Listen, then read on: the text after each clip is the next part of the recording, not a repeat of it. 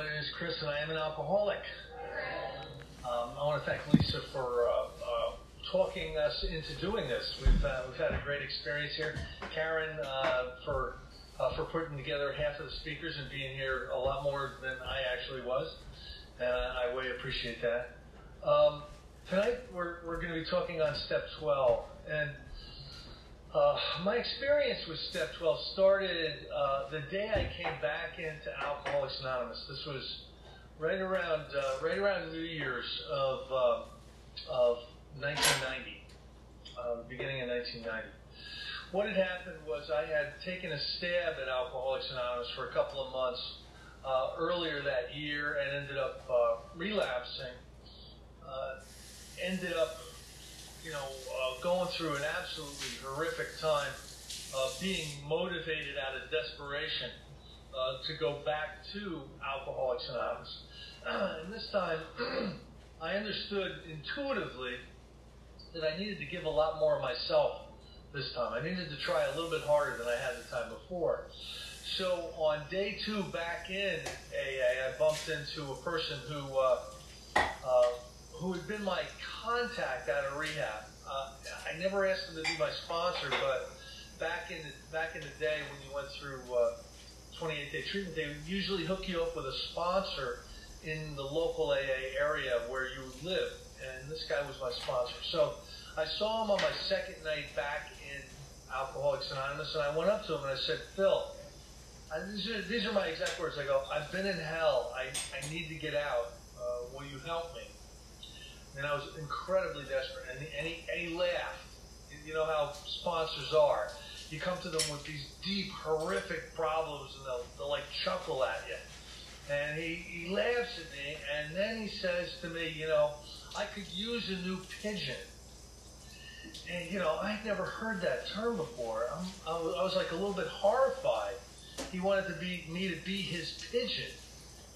And, the only pigeons I knew about were stool pigeons. I figured he wanted me to spy on the rest of his sponsees or something. But I was desperate enough to say, "Okay, I'll be your pigeon." And really what I did was, without fully knowing what I was doing, I placed myself under his care and protection. Because I recognized at that point that alcoholism was going to kill me. That if I could do something about it myself, I probably would have done so a long time ago.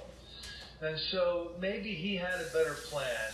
Supposedly he had 10 years sober, and I'd run out of plans. I knew trying to just not drink is not going to work for me. I was in way more trouble than to be able to do that. So I placed myself under his care and protection. Now, this is like late 80s, early 90s in the Basking Ridge, Morristown kind of area.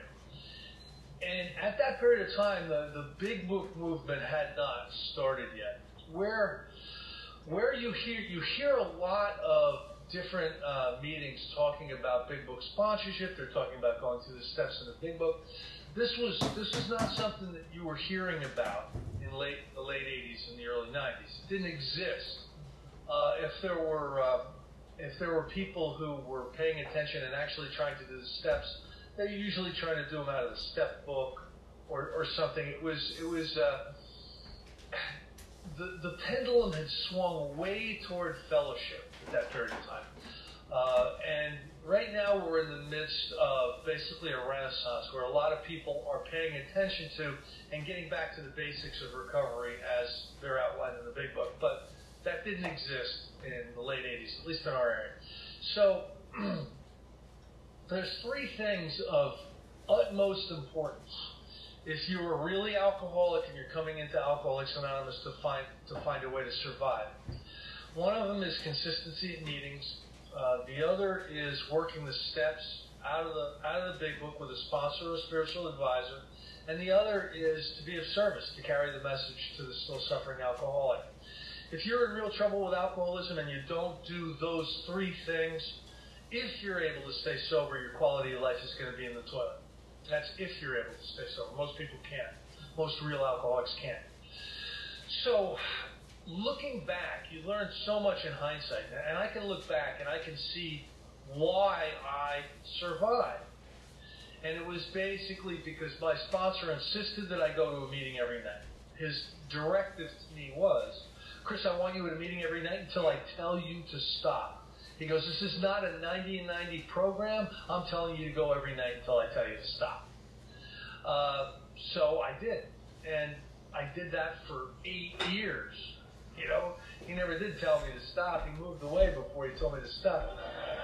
Anyway, you know, listen, I didn't have a better plan. It wasn't like people were lining up to, you know, do things with me at night.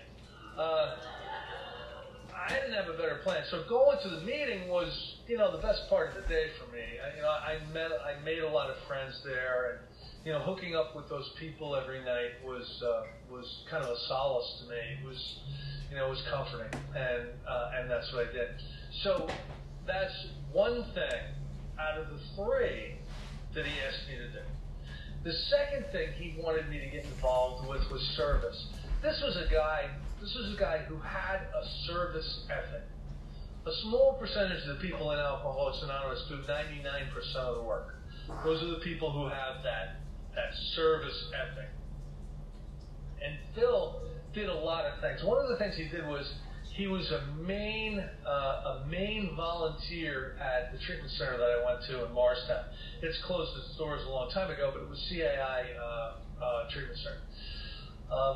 And he organized the volunteer work for that place. He's the one that would put on the picnic for that treatment center every year. He would bring 2 meetings a week up there. Bridge group, which was bridging the gap between treatment and recovery, and he was very, very involved, and he wanted me involved too.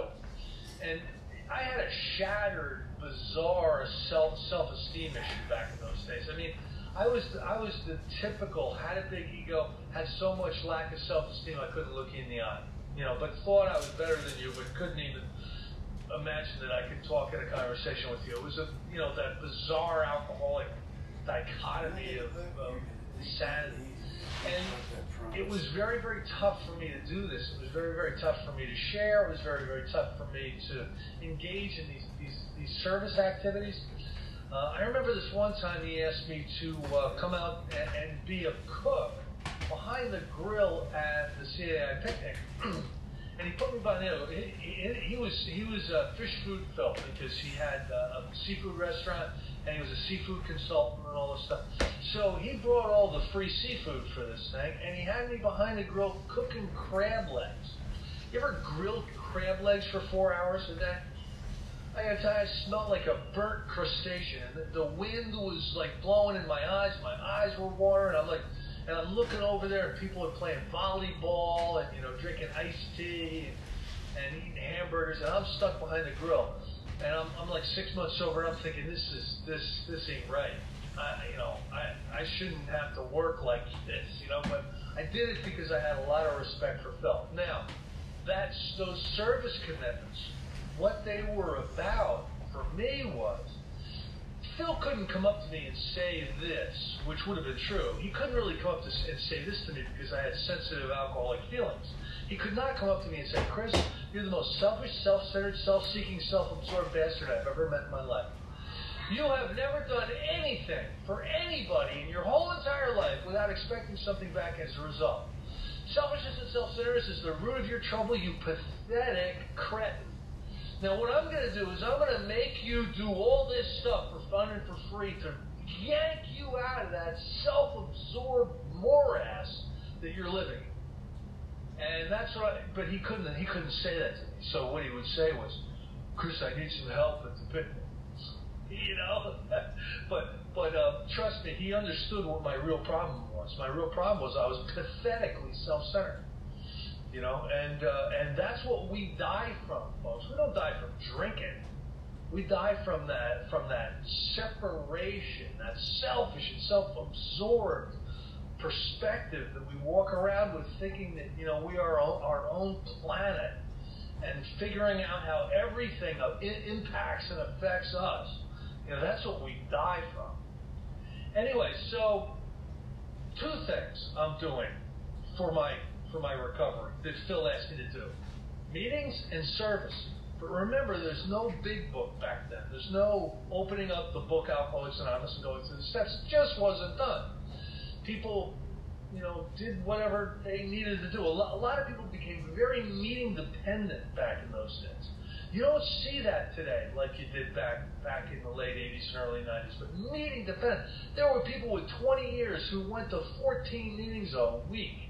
You know what I mean? And they talk about this and they talk about that. And you'd ask him, have you ever taken your wife out for dinner? You go to 14 meetings a week. Are you ever home? Is this really what this is about? Hiding out in Alcoholics Anonymous. But that's because if you don't do the recovery part, if you don't do the steps, you got to hang on like a sunfish. And that's going to take a gazillion meetings, a lot of service, and you're still going to be batshit crazy, if you're an alcoholic. So anyway, here I am. I am a mess. I'm going to 14 meetings a week. I am doing service commitments whenever and wherever my sponsor is asking me to. And I'm shattered, I'm self-absorbed, I am depressed, I have anxiety that's like just freaky anxiety. I mean, I worry about like walking into an AA meeting. What are they thinking about me? I was just so, my heightened self-absorption was like on 10. And my personal relationships were still in the toilet. I'd go home at night, and I'd go to make myself a drink, and there'd be like no ice in the ice cube tray. And I'd freak out. There's no ice in the ice cube tray. Don't you know I need ice? And I just shared about gratitude. The meeting a few minutes before, I was nuts. And I was still spending all my money on things out here to put in here to try to make me feel better. I was a collector of all kinds of crap, I came to an Alcoholics Anonymous with a monstrous comic book collection, a monstrous science fiction collection, 30,000 LP records, just boxes and boxes of crap that I would buy to try to make me feel a little bit better inside, I truly was a mess. I hadn't had a decent, intimate relationship in at least 10 years or more, when I came into AA. And I was just an absolute mess. And going to meetings and doing service commitments did not help that. They're not supposed to help that.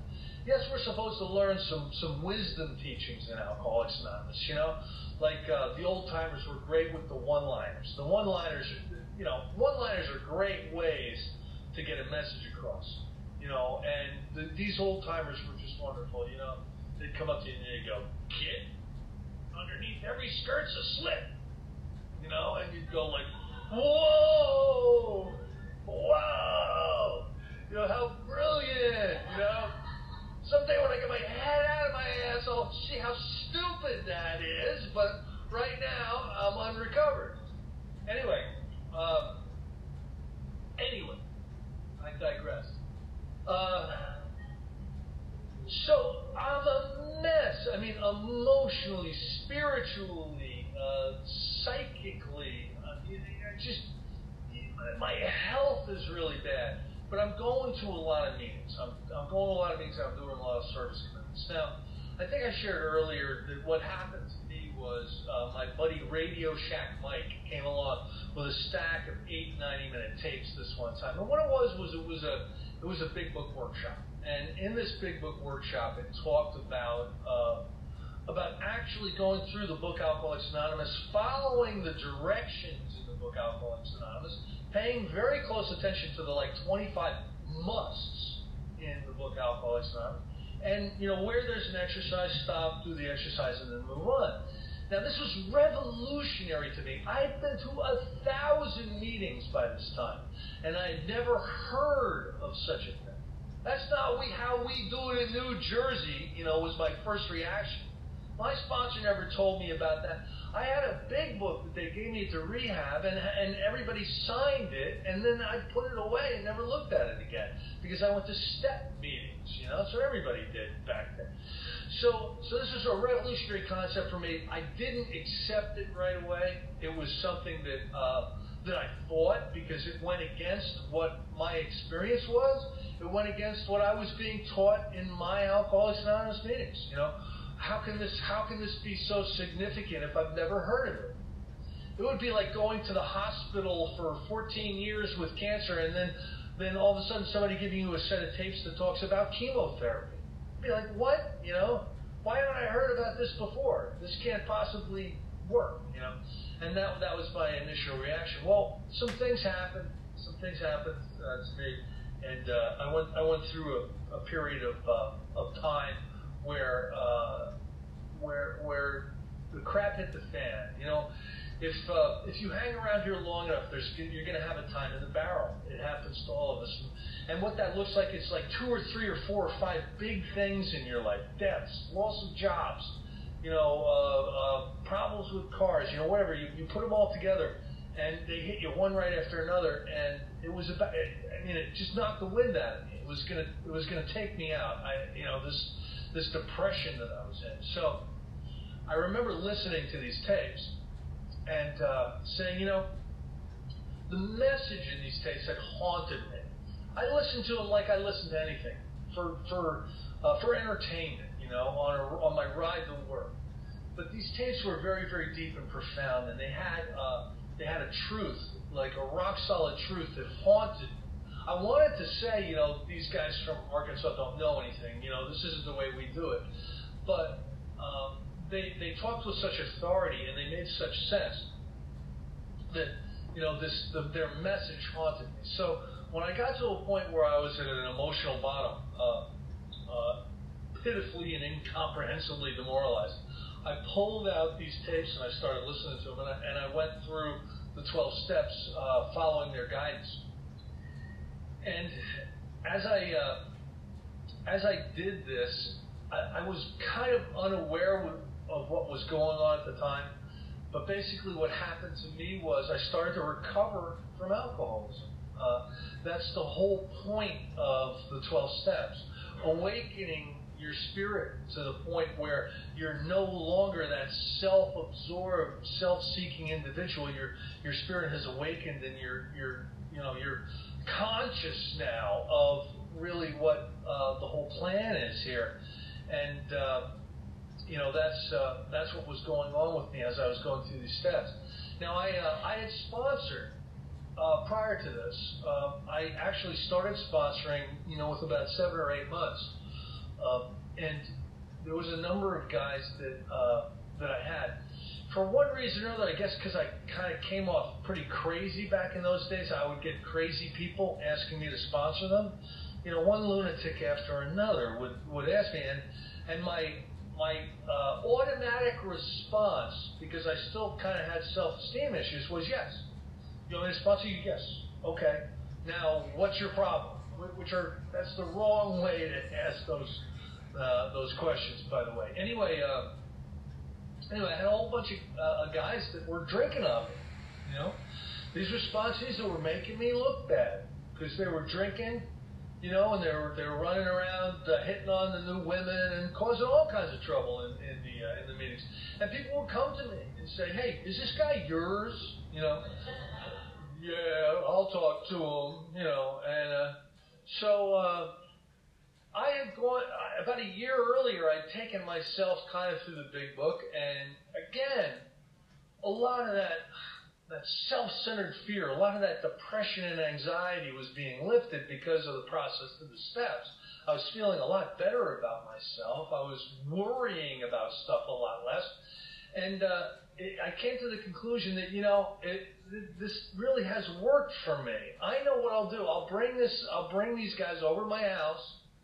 And I'll take them through the book, and we'll both go through the book. I'll start at page 1, we'll read the whole book, we'll do all the exercises, and that's how I'm going to sponsor from now on. And that was sometime in the early 90s. And I started to do that, and I learned a couple of very, very significant lessons. One of them was I kind of felt like I can't ask anybody to do something that I'm not willing to do myself. So the first half a dozen guys I took through the steps, I went through the steps myself too, again, you know. So in a very, very short period of time, I worked through the steps a number of times.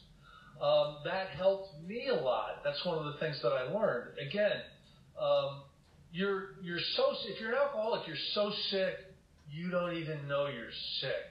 You don't know how sick you are. You're minimized. And then you start to get better, and then you realize that you're sick, but you're not as sick as those people over there. You know, and then finally, you get to a point where you realize you're sick, and you're sick just like everybody else. You're just at a different place on the continuum, you know.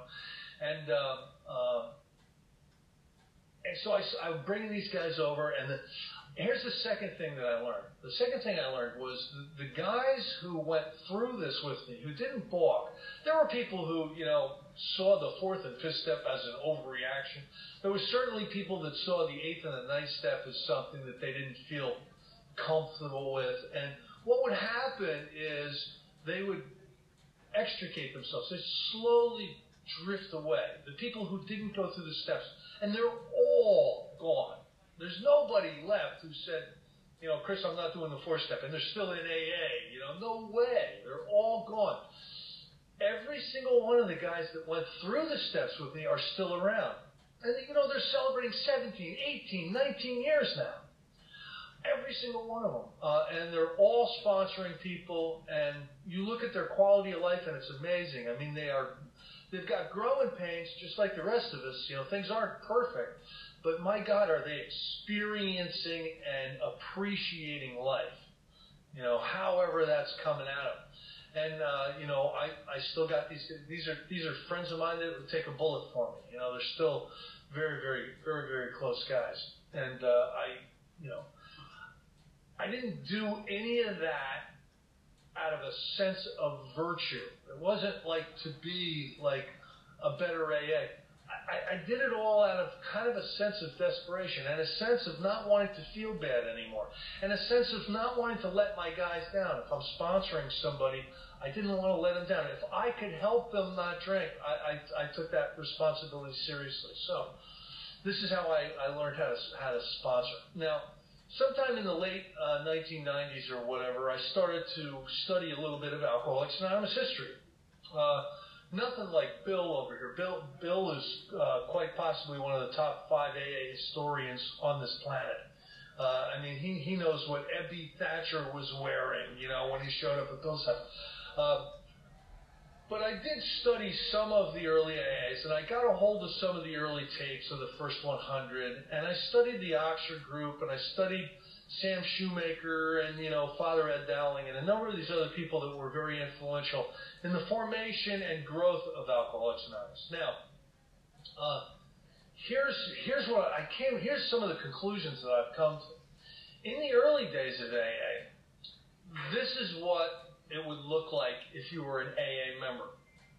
On Monday night, you'd go to a meeting and meet with the rest of your guys, you know, and you'd get together and you'd strategize about finding other alcoholics. That's all it was about. It was about, hey, who are you working with and where are you going to find more guys to work with? That would be Monday night.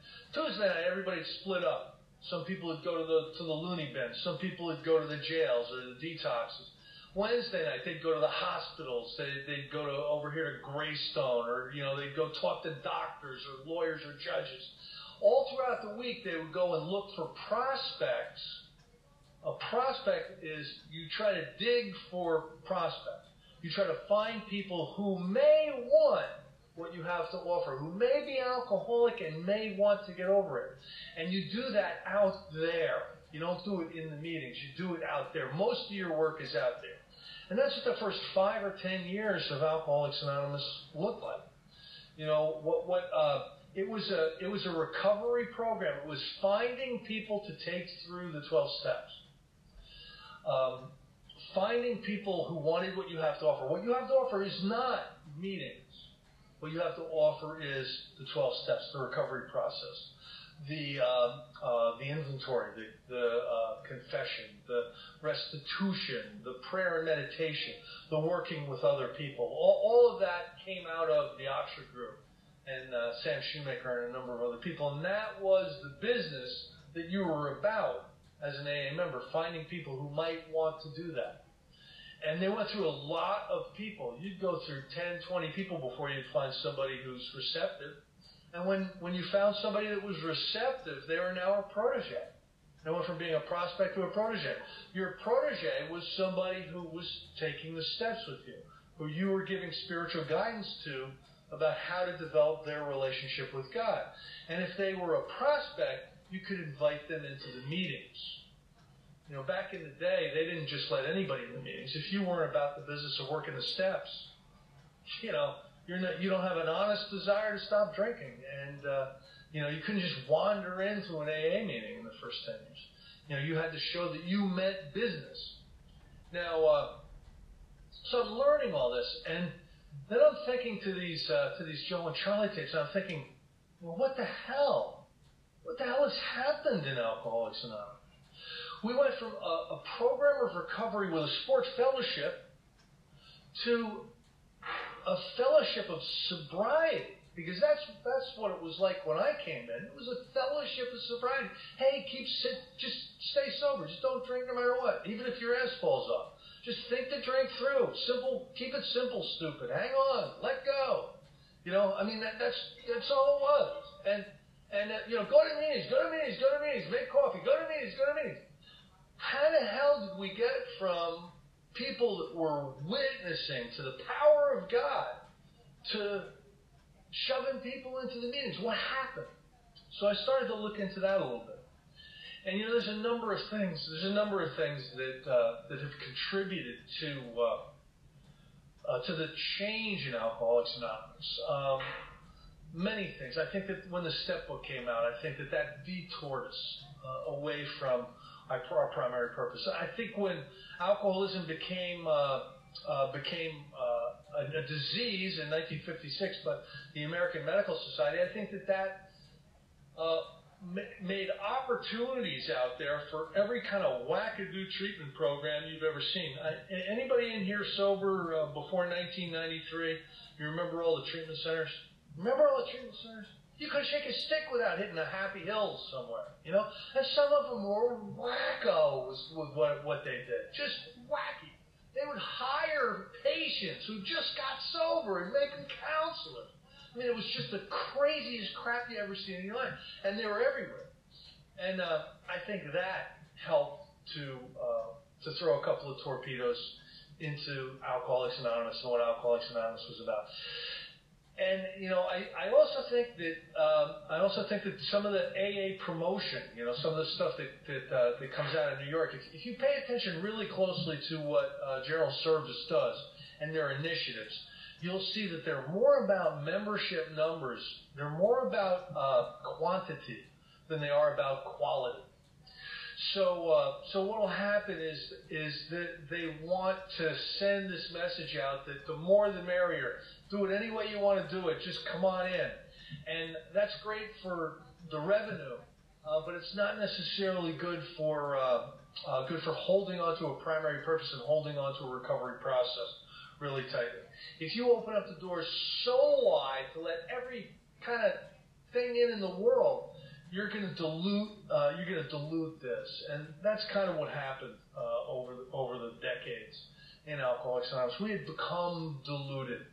And that's really a shame because I've been around a long time, gone to a lot of meetings. I know a lot of people in recovery, and I have to tell you that the people that I see that have recovered, that really have that awakened spirit, that have the promises have come true for them. That they don't wish to shut the door on the past nor regret it. They know a new freedom and a new happiness.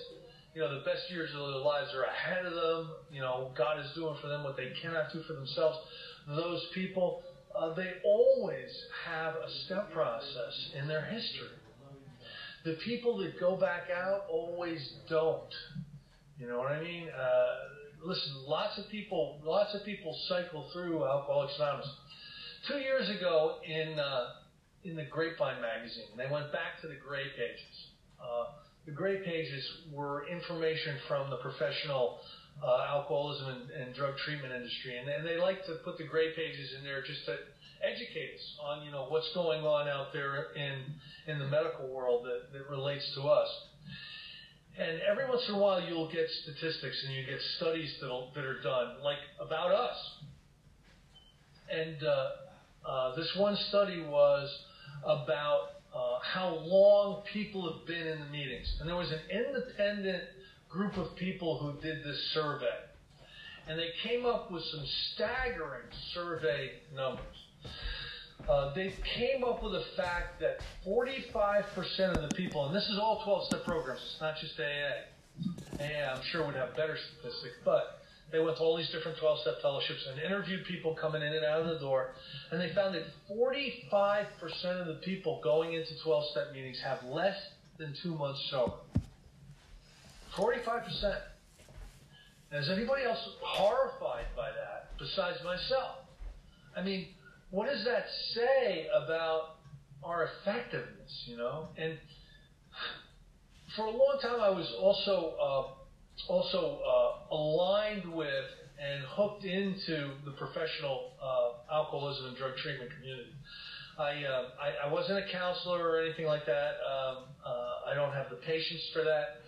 But what I was doing was I was doing some media work, and I got a chance to meet a lot of people who are professional drug and alcohol treatment people. They own the rehabs, and they write the articles for the DSM-4s, and you know they do the scholarly articles, and they put on the symposiums and all stuff. And I met these guys. Now that led me into doing some LinkedIn and some Facebook blog stuff. I got involved in some blogs.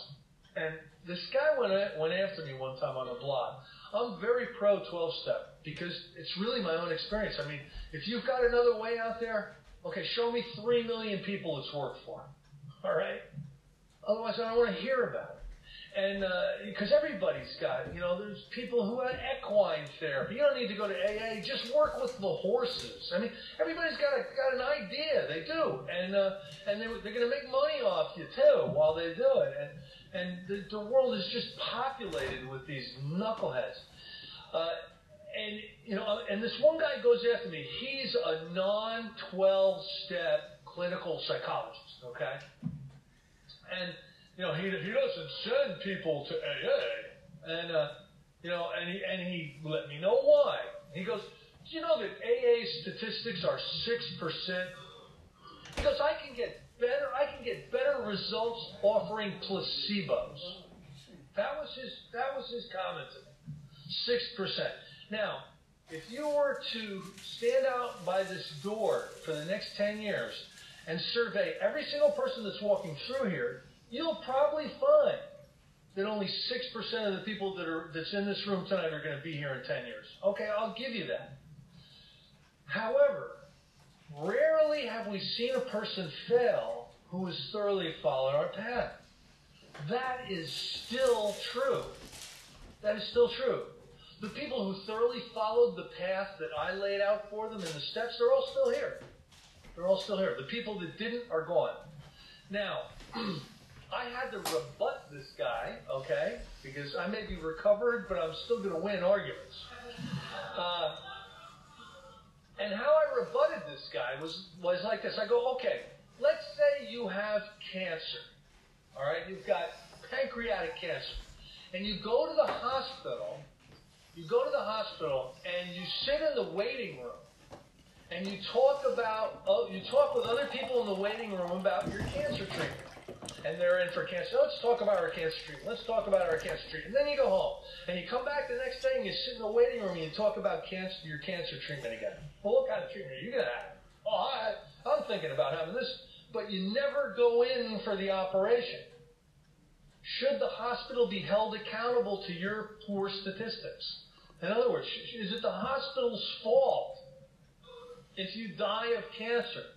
You went to the hospital, but you didn't follow their suggestions. You didn't go in for the operation. The same thing happens in Alcoholics Anonymous today. Lots of people come in and sit in the waiting room. We sit in the waiting room and we talk about the steps and we philosophize about the steps and then we read about this. We share about the steps. But we don't do them. Now, can Alcoholics Anonymous really be held accountable if you go out and drink? Did AA really not work? Did that hospital really not work? Because rarely have we seen a person fail who has thoroughly followed our path. Right after it says that, it lays out the path.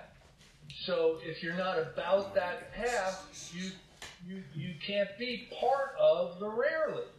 You're not allowed to be part of the rarely unless you follow the path. So Alcoholics Anonymous has changed. Now there's a renaissance going on now that's all about following the path, getting back to following the path. We spent decades away from this, decades away from this. And now there are groups that are talking about this, that are bringing it back into conversation. There are people who are starting to sponsor this way again. And this is all to the good. Does every meeting have to be like a big book meeting? I don't believe so. I really don't. But I think that each area should have a couple of literature-based, solution-based meetings, because part of our recovery process we're gonna need to encourage each other to do this. The steps are not easy. The steps are not easy. When you get to steps 8 and steps 9, that's a big playground, and it takes a lot of encouragement. So we need to be about the business of helping each other. Now, in the book Alcoholics Anonymous is a great chapter. It's called Working with Others. For many, many years, how I was sponsoring, even when I was starting to take people through the steps, I was winging it. I really was. I was winging it. I was listening to a lot of the oral tradition in the meetings. People who sponsored, I was, perking up when they were talking about their sponsorship style and everything. And what I realized one day was when I was reading the chapter Working with Others is that's how you're supposed to work with others. So often, I'm the type of alcoholic, so often the truth will be right there in front of me, and 3 years, and then all of a sudden I'll say, hey, I just discovered the truth. Well, it's been in front of you for 3 years. That's just me. Now, in the chapter Working with Others, when I first looked at it, I thought, wow, this is hardcore. This really is hardcore. Compared to the alcoholics, the liberal Alcoholics Anonymous, I came to in the late 80s. Yes, it was hardcore. Yes, it was hardcore. Because we didn't tell anybody what to do. You can't tell anybody what to do in AA. I don't know where all this crap came from bad treatment centers, by the way. All these little slogans and everything. Anyway, in the chapter Working with Others, it talks about finding a prospect. And then it talks about the first visit. Then it talks about the second visit. On the first visit, leave the person the book Alcoholics Anonymous. Ask them to read it, if they're capable of reading. Ask them to read it in the interval between your first and your second visit. On the second visit back, you know what you're supposed to do? You're supposed to ask her, well, are you willing to go to those links? What links? Are you willing to go to any links? What links? The links in the book. You read the book. Are you willing to do that? And if they say no, or they have any other answer except an unqualified yes, you're basically supposed to say, well, here's my phone number. I really only know one way to recover from alcoholism. Here's my phone number. Give me a call if you ever mean business. Bye-bye. Now, when I was first exposed to this method of sponsorship, of mentoring someone through the steps, I was pretty horrified. I thought you had to trick them.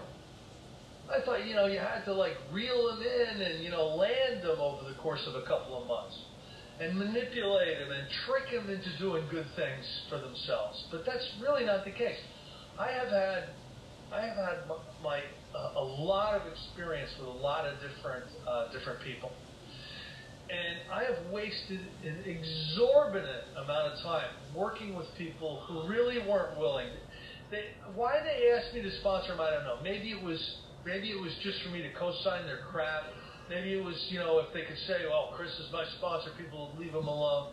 Maybe they were inspired at a meeting and, boy, this sounds really great, and they asked me. But there was really not really a lot of follow-through. And these individuals wanted me to be one thing.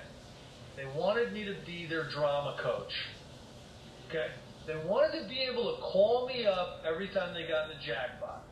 Oh, you wouldn't believe what happened to me this time. Well, yes, unfortunately, I do believe what happened to you this time, because you're an idiot. You know what I mean? And you are so your own worst enemy. And the first mistake you made this morning when you woke up was start to think. You know what I mean? For the longest time, I was the drama coach. Middle of the night, phone calls. I just need to talk. Well, I'm here for you. And I would, hour after hour, these phone calls. Most of these morons ended up sliding their way out of Alcoholics Anonymous and disappearing anyway, because they weren't about the business of recovery. You can't recover by sharing, and that's all they wanted to do. And they wait, all that, so you spend time, your daughter meets them, it's bummed out Bob, Danielle, this is bummed out Bob, and, you go to the park together, and you go to Dirty Park, and into New York City, and then they slime their way out of Alcoholics Anonymous, and your daughter is going, where's bummed out Bob, Daddy? Well, sweetheart, he's a loser, and he slimed his way out of Alcoholics Anonymous. I mean, this happened to me for years. So slowly I started to pay a little bit of attention to this chapter, Working with Others. This chapter, Working with Others, will save you all of that heartache of sponsoring people who are on the half measure program. It really will, because it's hardcore. It basically, it basically lays it out. Okay, I've got to qualify the individual. I got to be sure he's an alcoholic. I have to, not them. I have to be. I'm going to work with them. And if I'm not sure, I don't need to work with them. If I'm sure and they want help, I have to work with them. But I don't need to work with somebody that's not an alcoholic. Have I been helpful over the years? Have I even taken people through the steps who weren't alcoholic, who were drug addicts or whatever? Absolutely. But as an Alcoholics Anonymous member, it's not incumbent upon me to do that. If they're a heavy drinker or disco drunk or something, they don't need me. They can go and share somewhere, and they'll be fine. If, however, they're alcoholic, they're going to have to be about the business of recovery, or they're going to slowly die, an inch at a time, because that's what happens to us. Anyway, so my first visit, qualify the individual, talk a little bit about my story, allow the individual to tell me about his story, try to identify, because that's what happened with Bill and Dr. Bob. Dr. Bob said when he talked to Bill Wilson, it was the first time in his life he ever talked to anybody who understood the drinking game. It's the first time. And he was only going to give this bird 15 minutes, and they spent like 7 hours together, and he moved him into his house the next day. Moved Bill Wilson into the house the next day. Because here was somebody who identified. That identification is powerful. That's why we're here. So in my initial contact with the alcoholic, I need to spend that time. I need to talk about drinking. I don't just say yes in an AA meeting. Somebody come up to me, hey Chris, I need a sponsor. Are you available? I don't just say yes. I'm not supposed to. I'm supposed to meet with the individual and become convinced that they're an alcoholic. And leave them the book. Has anybody ever asked you, are you willing to go to any lengths? And then not giving you the dignity of even understanding what the hell that means. What is any lengths? You're gonna dress me up in a diaper and march me down Fifth Avenue? I mean, what the hell is any lengths? Do I gotta wash your car every Saturday? Well, what does that mean? I never could get any answers from these button brains back in the day. Any lengths, the only way you're gonna understand what any lengths is if somebody shows you the book Alcoholics Anonymous. The book Alcoholics Anonymous is any lengths. Are you willing to go to these lengths in here? The steps. Read Bill's story. First 8 pages of Bill's story is the tragedy. The second 8 pages is the recovery. Read the second 8 pages of Bill Wilson's story and tell me if you're willing to do that. because that's what recovery looks like. Now, I gotta admit to you, not every single person that asks me today ends up being sponsored by me. But I don't waste time anymore with people that are not willing. You're not supposed to. The book Alcoholics Anonymous says your time as a recovered alcoholic is extremely valuable. Never waste time working with someone who is not going to work with you. There are people out there that are much more desperate and willing to work with you. So cut the ties. Don't work with these people who are barely willing to get to meetings, let alone go through the steps. We're not supposed to bother them. Are they welcome in the meetings? Absolutely. This is an open fellowship. Do they deserve to work with us? No, not necessarily. Not necessarily. So in the book Alcoholics Anonymous, it explains how you are to show the individual how to go through the steps. You know how to go through the steps because you just had this experience. This leads me to believe that if you haven't gone through the 12 steps of Alcoholics Anonymous, it's going to be very, very difficult for you to be an effective sponsor or mentor or show people how to go through the steps. How are you going to show them how to do amends if you never did them yourself? How are you going to do that? And, it's going to be an empty intellectual exercise instead of a sharing of experience, strength, and hope. So I believe it's incumbent upon us as sponsors to have our own experience. Now, I believe that there's a lot of latitude in the steps. I know that none of us do them perfectly. I know that each of us has personalities that have specific challenges where it comes to some of these steps. I don't think we get an A, B, or a C in how we go through the steps. I think it's pass-fail. You know what I mean? And if you do enough work, you're gonna pass and you're gonna recover. So, again, I'm not a stickler for the mechanics. I'm more interested in the spirit of these exercises. And there is, if somebody has a 4-column, or somebody's got a 5-column, or they've got a 4-column here and only a 2-column. I don't really care about that stuff. I look for thoroughness and I look for honesty. When the people are going through the steps, and there's a lot of latitude, and many of us have already a connection to the grace of God, and it's that grace that kind of intuits through us how to do some of these step processes.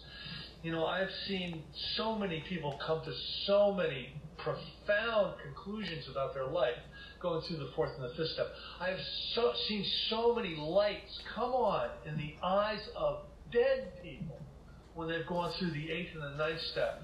And I've seen so many people improve dramatically their quality of life, praying and meditating and carrying the message to other people that you have absolutely no idea. There are miracles among us in Alcoholics Anonymous, but you have to work for these miracles. There's a religious controversy out there, and there has been for hundreds of years now. One of them is justification through faith. You are saved through faith alone.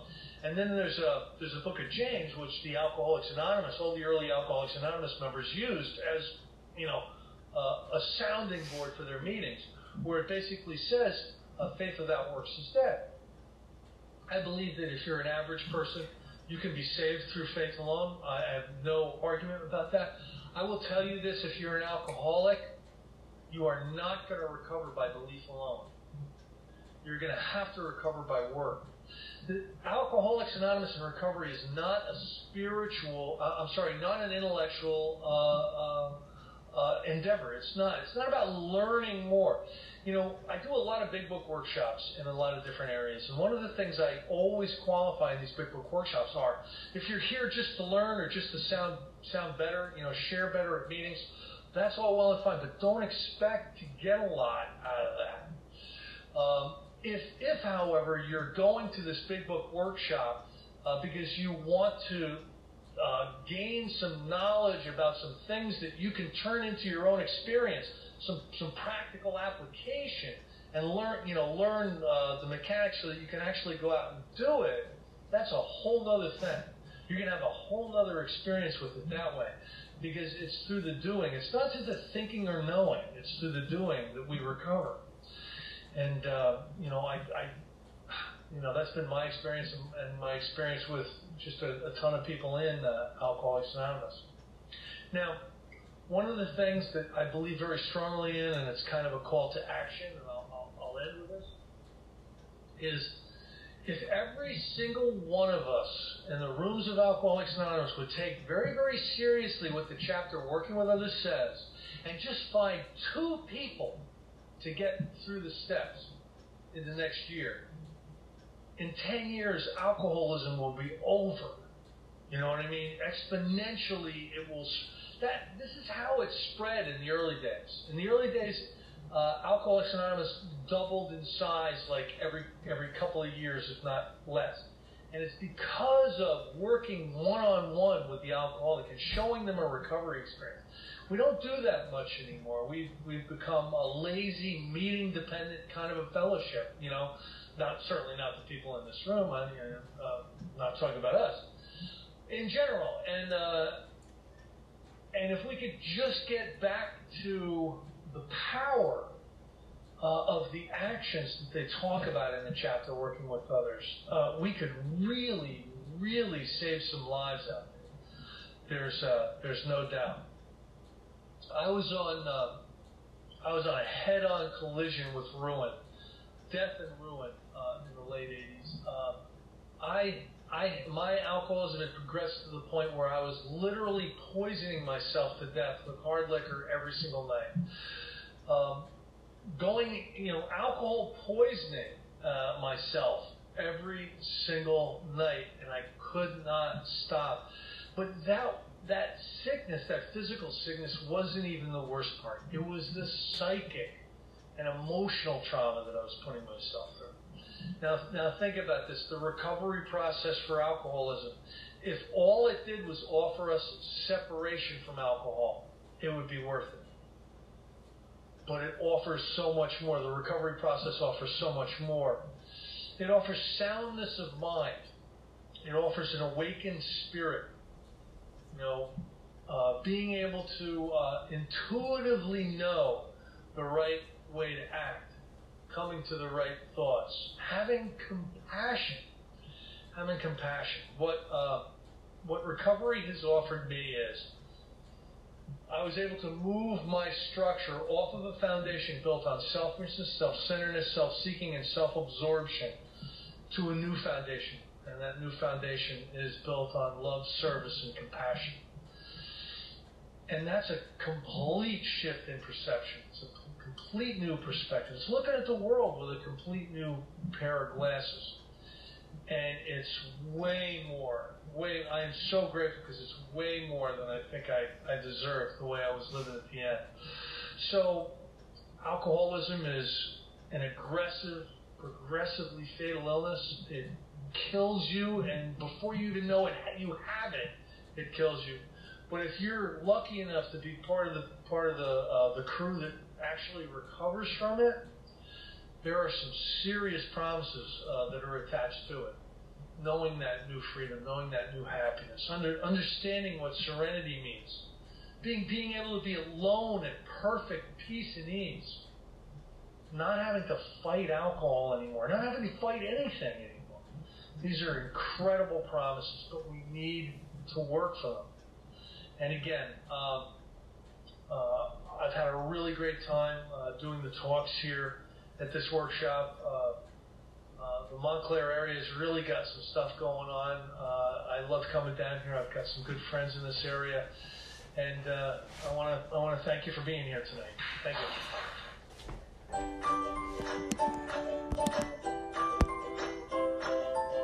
Thanks for listening, Al.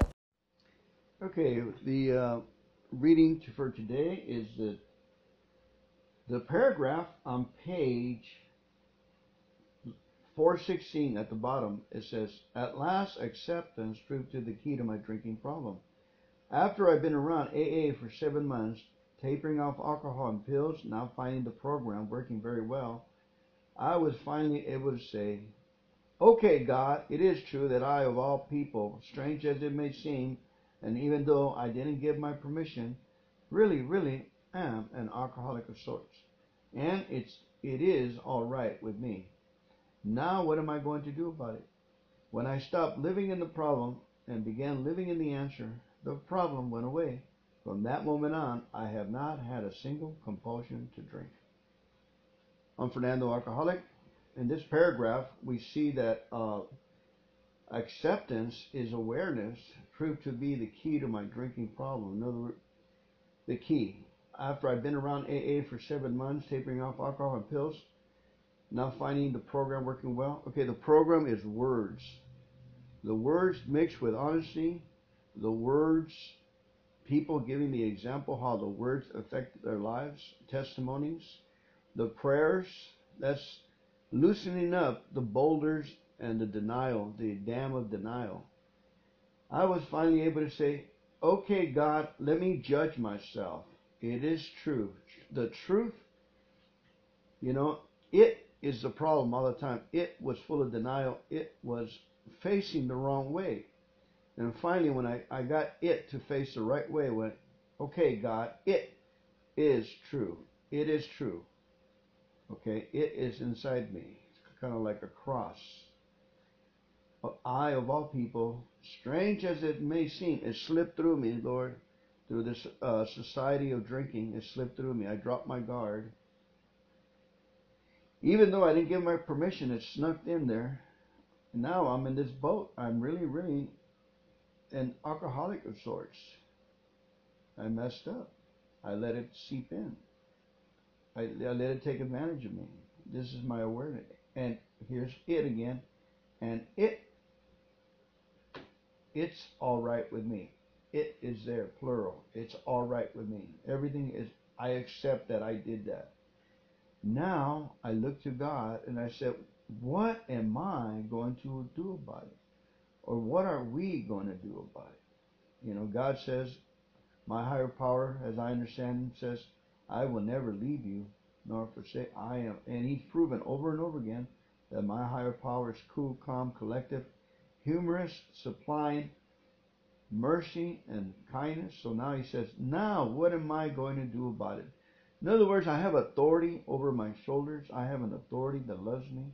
I have an authority that's guiding me and giving me a sense of purpose and awareness that the buck stops here with me. It's all right with me. However I messed up I can now take it to God. What am I going to do about it? How am I going to fix this with your strength? When I stopped living in the problem was hitting the bottom more. The problem was rage and trying it on my own bootstrap. The problem was I wasn't including God in my it. I was not including, I didn't think God was a punishing God. The moment I received it as a merciful, a kind, forgiving God, no big deal, just say, Uncle. It was the easiest thing to do. God, I'm sorry. Uncle, I give up on this. I'm facing the wrong direction. As soon as I started facing the right direction and asked, what am I going to do about it? I stopped living in the problem because I faced the right direction. I began living in the answer. A bunch of words. The answer is the 12-step program. The proven program that gives us a manner of living which really works. A manner of living it puts resources on the table for us to live happy, joyous, and free lives. That's what the program is aimed at. We're not a sad, glum lot. When I stopped living in the problem or rehearsing the problem, I began rehearsing the answer. And the problem went away. It didn't have any power. From that moment on, I haven't had a single compulsion to drink, to get into trouble, to get into haywire. My sponsor, he puts it this way. Les Alcana is the guy that's sponsoring me. He just sent me a text and it says, when we first became aware of the problem, a situation, or a feeling, we may react with anxiety or fear. There is no need to fear awareness. No need. Awareness is the first step towards positive change and growth. It's the first step towards solving the problem or getting their needs met. The first step toward the future is how we focus on the next lesson. Awareness is how life, the universe, or our God get our attention and prepares us for change. The process of becoming changed begins with awareness. Where this acceptance and change, that's the cycle we can expect the temporary discomfort from awareness, because that's how we move to a better place. We can accept the temporary discomfort from awareness because that's how we move in a better place. We can accept the temporary discomforts because we can trust God and ourselves. Today I will be grateful for my awareness I encounter. I will display gratitude, peace, and dignity when life gets my attention. I will remember that it's okay to accept the temporary discomforts from awareness, because I can trust that it is my God moving me forward. Amen. That was from Les Accounta. He sent it to me. How wonderful, I replied. Thank you. A good Holy Spirit bird's eye view. And we were just talking about that in our Zoom class, pages 416 and 417. Okay, God, it is true that I, of all people, strange as it may seem, I am an alcoholic of sorts. I'm a mess up. And it's all right with me to be a mess up, to be an alcoholic. Now I relax and I don't try to change it with my own faith and hope and reverse osmosis, regret, or try to be a little child to, act like I'm going to be. I am responsible. I take awareness of my problems and, okay, God, I have faith now. We can do this. And it's all right with me. Now, what am I going to do about it? Acceptance, awareness, and asking what are we going to do about it? And wait with pen and pencil and start writing down these lessons so we don't have to repeat them again. These are lessons. Another word for awareness is reproof, corrections, discipline. Awareness that we have a God that will help us. Life is not difficult. We don't have to go get food, water. We have shelter. We have a very compassionate society for us that when we mess up. I was aware of that. The police, everybody, the fines, those are all awarenesses. Our present circumstances are awareness so we can look up and see an eye looking back down on us, waiting for us to be aware. I love you. God bless you. Have a great day. Thank you for today's reading.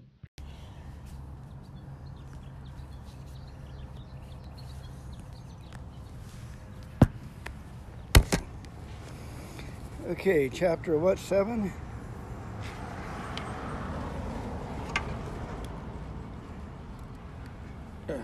Page.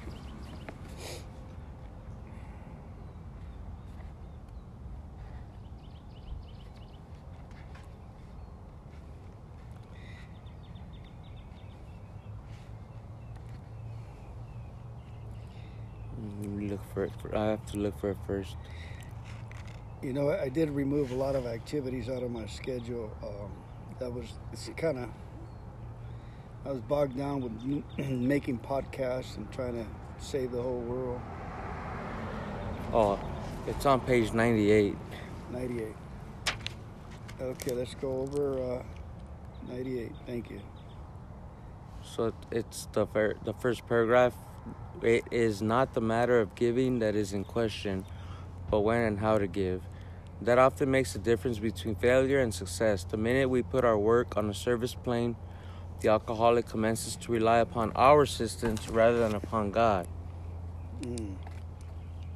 He clamors for this or that, claiming he cannot master alcohol until his material needs are cared for. Nonsense. Some of us have taken very hard knocks to learn this truth. Job or no job, wife or no wife, we simply do not stop drinking so long as we place dependence upon other people ahead of dependence on God. And so when working with another alcoholic, a person that hasn't worked the steps, because it doesn't matter if they're new or old, right? Mm-hmm. It's someone who hasn't had a connection with the higher power. we take over. When we're doing that and not working any steps with them, and they're calling us for advice and what should I do, then we're playing the role of God in their life. Okay. Right? Right. So now they're putting their dependence upon another human being. And when they relapse, who are they going to blame? Oh, my sponsor, or my sponsor never had time for me. Right. Well, I have to help you get connected spiritually. Guy shared yesterday in the meeting that, you know, his higher power is Jesus Christ, and he shared about how working the steps helped him to form a relationship with Jesus Christ. See, he would go to church and do the prayers and go through the motions of being in service and everything. But once he did his fourth and fifth step and learned some truth about himself and started connecting spiritually, now he has a relationship, right? And we're able to help other people to form a relationship with their higher power, right? We know who our higher power is, but what I mean by that is you form a relationship with your higher power, so then when we get to the maintenance, what they call the maintenance steps, 10, 11, and 12, like my friend Carlos, I call him my friend. He's worked the steps. He did them within 3 months. Now, we had a conversation yesterday. I'm able to help him with his character defects. Not tell him what you got to do, what you should do.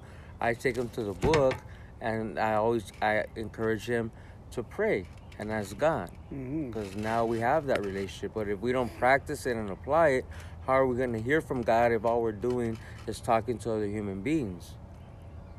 Yes. You see? So chapter 5 talks all about prayer and meditation. And that doesn't talk a lot about meditation. It mentions it once. But it already talks about it. That should be our focus. And so that's why it's important and vital to get through the fourth step as soon as possible. Because if we're just doing a bunch of meetings and staying busy, that's great. Trying to be friendly and smiling all the time. That's great. A lot of work. That's great, but it's even better after we've done the step work. Right, and then the friendship kicks in. Because, hi. You know Anna, huh? Hi. Thank you. Hi. You're welcome. Thank you, babe. You're welcome.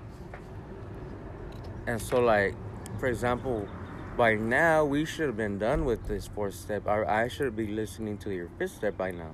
Yes. Long. I noticed I was avoiding it because I was, oh God, once I started, it wasn't that big of a deal. And then if we go to chapter 2. Yeah, sorry about that. Chapter 2. Page 18. Okay. It's right there. It says at the bottom, towards the bottom, but where it's italicized. But the ex-problem drinker who has found a solution. Okay. So after working the steps, found the solution. The solution to my problems is a connection with my higher power.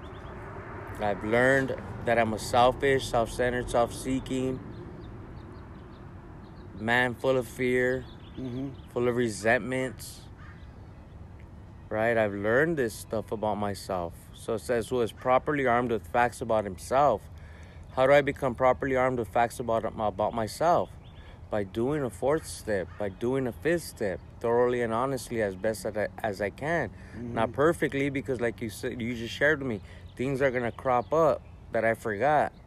But by that time, I have a 10th step. Now I can give it to God, and I can discuss it with another human being. And instead of writing it down, now I can just talk to another human being, one-on-one, after I've shared it with God and asked God to remove it. Cropped up, okay, I need to make amends. It says we make amends now.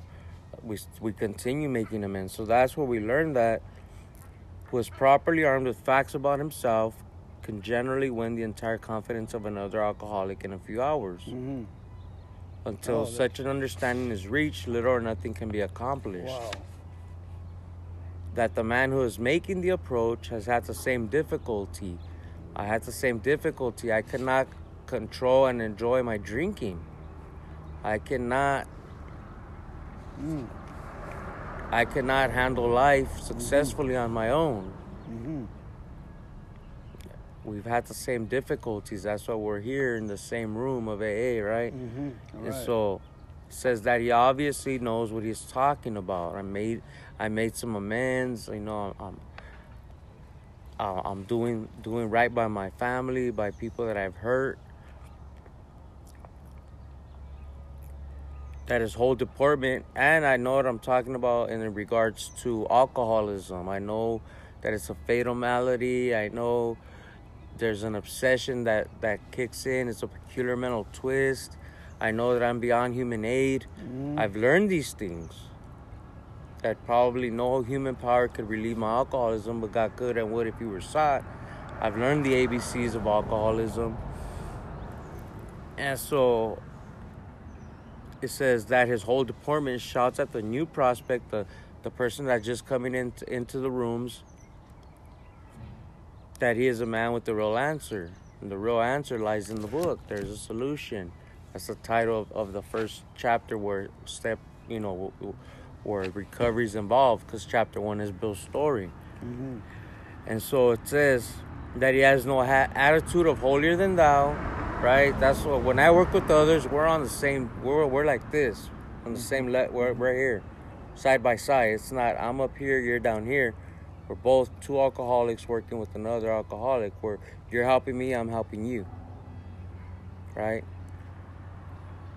We're Amen. both helping each other. Okay.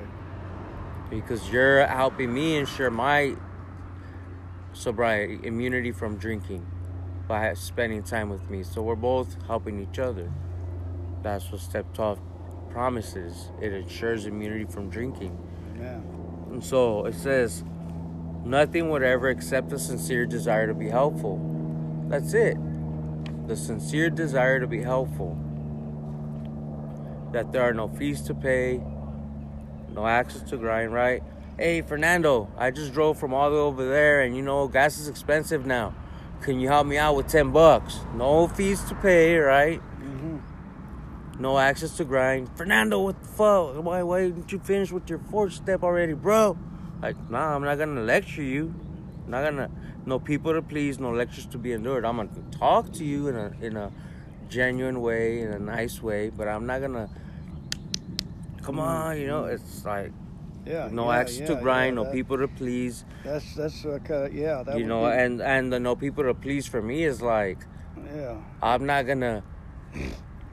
I'm not looking for the applause. Like, go to the park meetings to see if Fernando's gonna say, "Oh yeah, Rudy's helping with the steps." No, it's not about that. It's not about the applause and all. No, it feels good when people acknowledge you, but when it happens, and that thank God for that. But at the end of the day, it's not about that.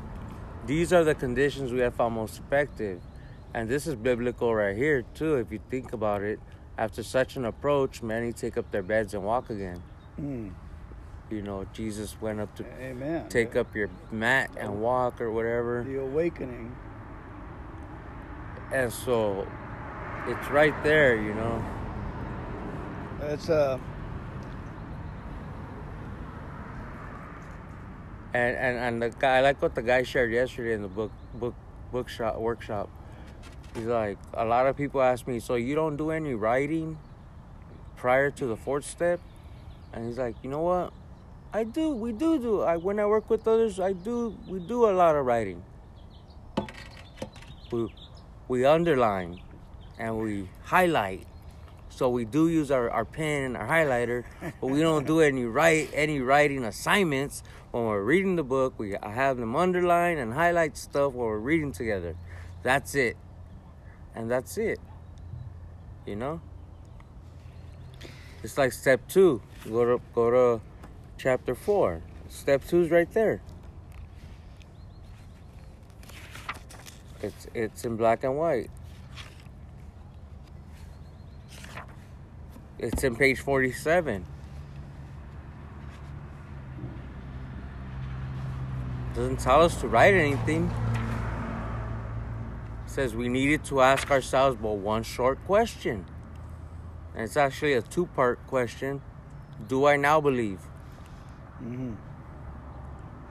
Or am I even willing to believe? Mm-hmm. So if you don't believe, maybe you're at least willing to believe Mm-hmm.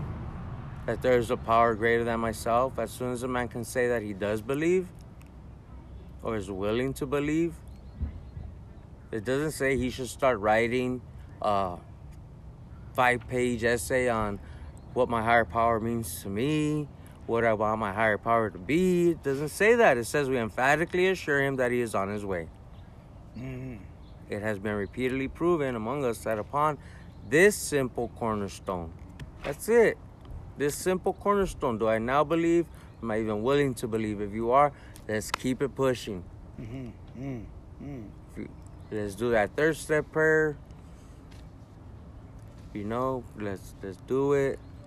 Now you're showing your faith with action by getting the pen and the paper in your 4-step and doing some writing. You say you're willing to believe. Well, prove it. Show it by your actions. Actions speak louder than words. Mm-hmm. All right, God, you put this person in my path. I believe. I'm gonna trust you. Let me spend time with you. Help me remember my resentments and help me finish this. And let's do this. And that's right there. Has repeatedly been proven among us that upon a simple cornerstone, a wonderfully effective spiritual structure can be built.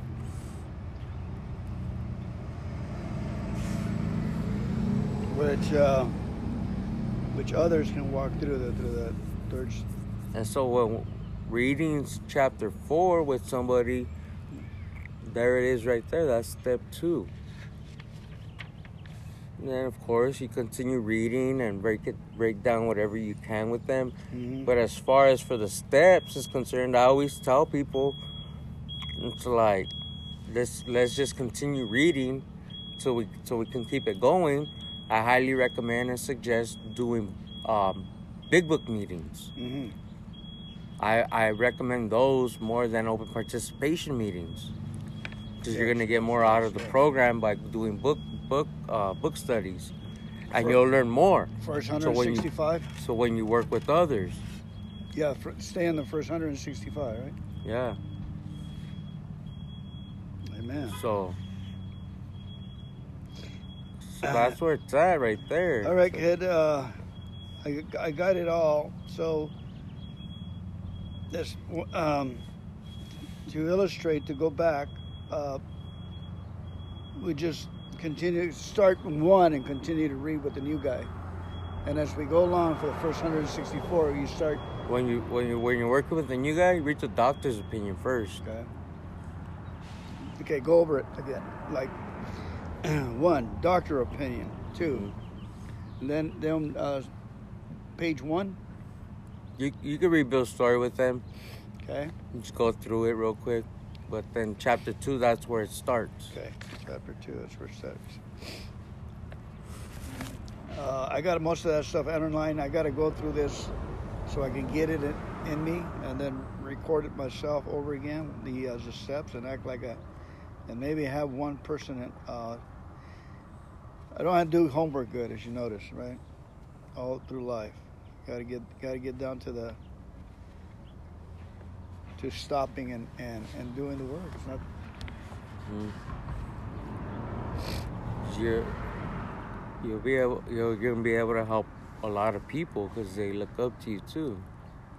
A lot of new people, they look more for the time than for, you know what I mean? Mm-hmm, So that's a plus on your part. You know, especially somebody like that doesn't have the time, but right, like you were saying, but as in this, someone new that's been in treatment centers, they teach them, get somebody with 5 years or 2 years, right? So they look for quantity instead of the quality, right? Right. And so I did that when I first went to the Midnight Mission. I didn't know anything about it. How much time do you have? Oh, I have 5 years. Oh, can you be my sponsor? And then the other guy's on fire and pumped up. oh no, but he doesn't have that much time, right? So it's not in. That's not even in here. No, it's not. Doctor's opinion says that we must do likewise with still others right away. Right away, yeah. Just like, and this is just a side note biblically, right? The woman, the Samaritan woman, she had an encounter, right, with him, right, and then right after she had the encounter with him, she had a spiritual awakening as a result of having an encounter with that higher power, right, or with our higher power that we know, right? But once she had that spiritual awakening or experience, she went and she told the other people. She went out and told the good news. So once we have a spiritual awakening as a result of working these steps, we're going to want to go share this news with other people. Amen. So it's similar, right? Right. So that's what I'm saying. It's like we get this by working the steps. That's not, for me, that's the real alcoholic. There's no middle of the road solution. It talks about that.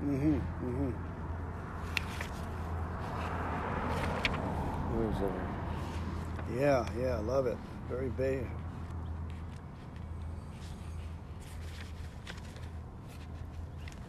It says right here on page 34, it says, for those who are unable to drink moderately, the question is how to stop altogether. We are assuming, of course, that the reader desires to stop.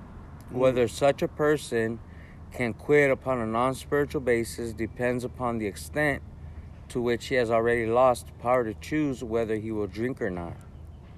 Beautiful. Where's that at? Page 34. Yeah. And that's the pre-qualifier, right? And you can usually tell by their beat up. There it is, power to choose he will drink or not. Bill Dawson, it reminds me of Bill Dawson's story. He was ready.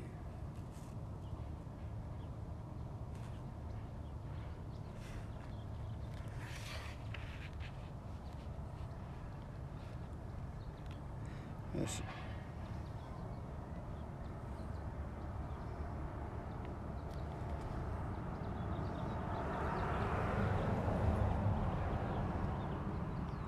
And then on page 39, I have this highlight. We just read this yesterday. It's in the middle of the first paragraph. It says, but the actual or potential alcoholic. So the actual alcoholic, the real alcoholic, and then there's a potential alcoholic. There's different types of alcoholics. There's all kinds of types. But at the end of the day, if you're an alcoholic, it's imperative to work the steps. It'll help you to help others as well. Okay, and that's the basis. It's a better way of living, to have a spiritual connection with the higher power. So it says the actual or potential alcoholic. See, the moderate drinker might be a potential alcoholic. He's not as bad. He can stop or moderate, and the fellowship is filled with moderate, hard drinkers, and real alcoholics. And so that's why the message gets mixed up, because there's people that were moderate drinkers. They joined AA. They wanted to stop drinking. They never worked the steps. They got involved in the fellowship and they stayed sober. But the real alcoholic, his life is in danger. And it says, with hardly an exception, will be absolutely unable to stop drinking on the basis of self-knowledge. Beautiful. I'm unable to stop drinking on the basis of self-knowledge. I've tried that. Yes. It says this is a point we wish to emphasize and re-emphasize, to smash home upon our alcoholic readers, and as it has been revealed to us out of bitter experience. And death, witnessing death. Let us take another illustration. So then,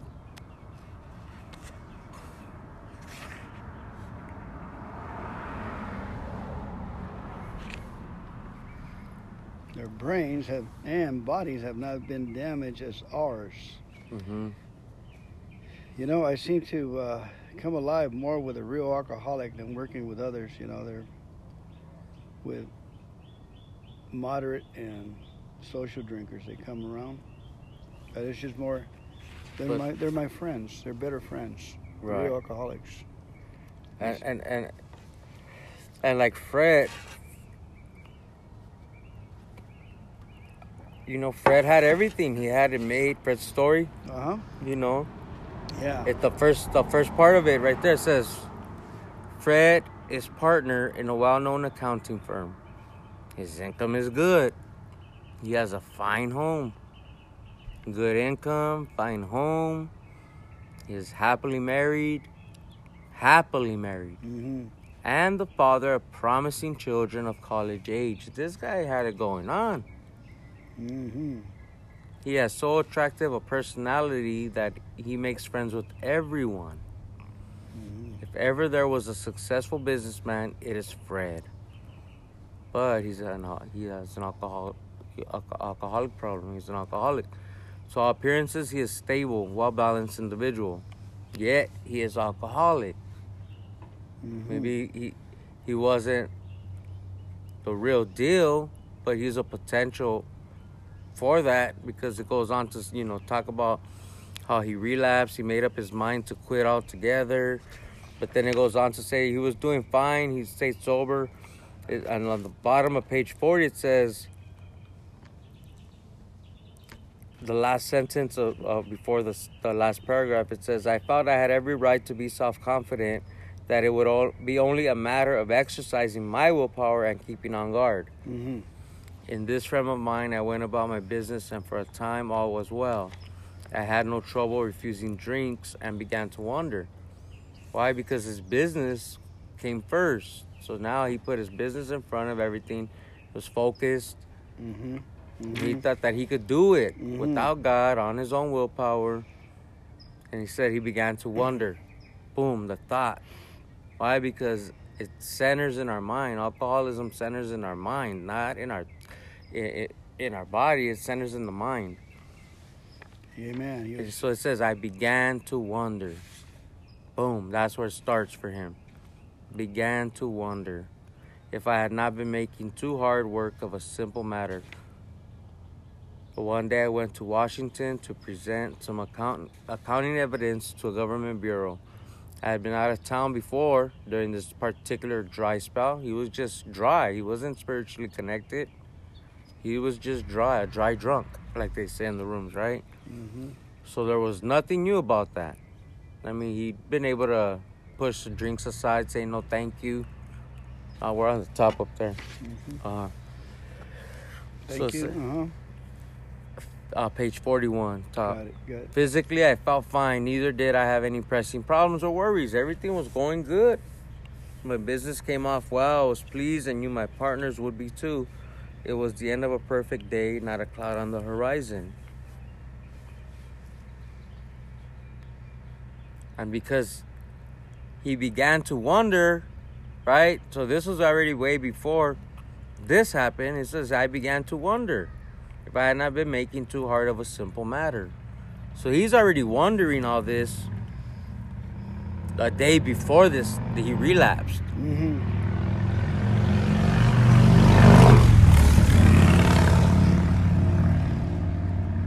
Right. So now it says, I went to my hotel and leisurely dressed for dinner. And his mind's already in motion of wondering, man, maybe I'm not like all these people. I mean, I've been sober for, I don't know, maybe 6-9 months, and I haven't, had thoughts of drinking. Maybe I'm not an alcoholic.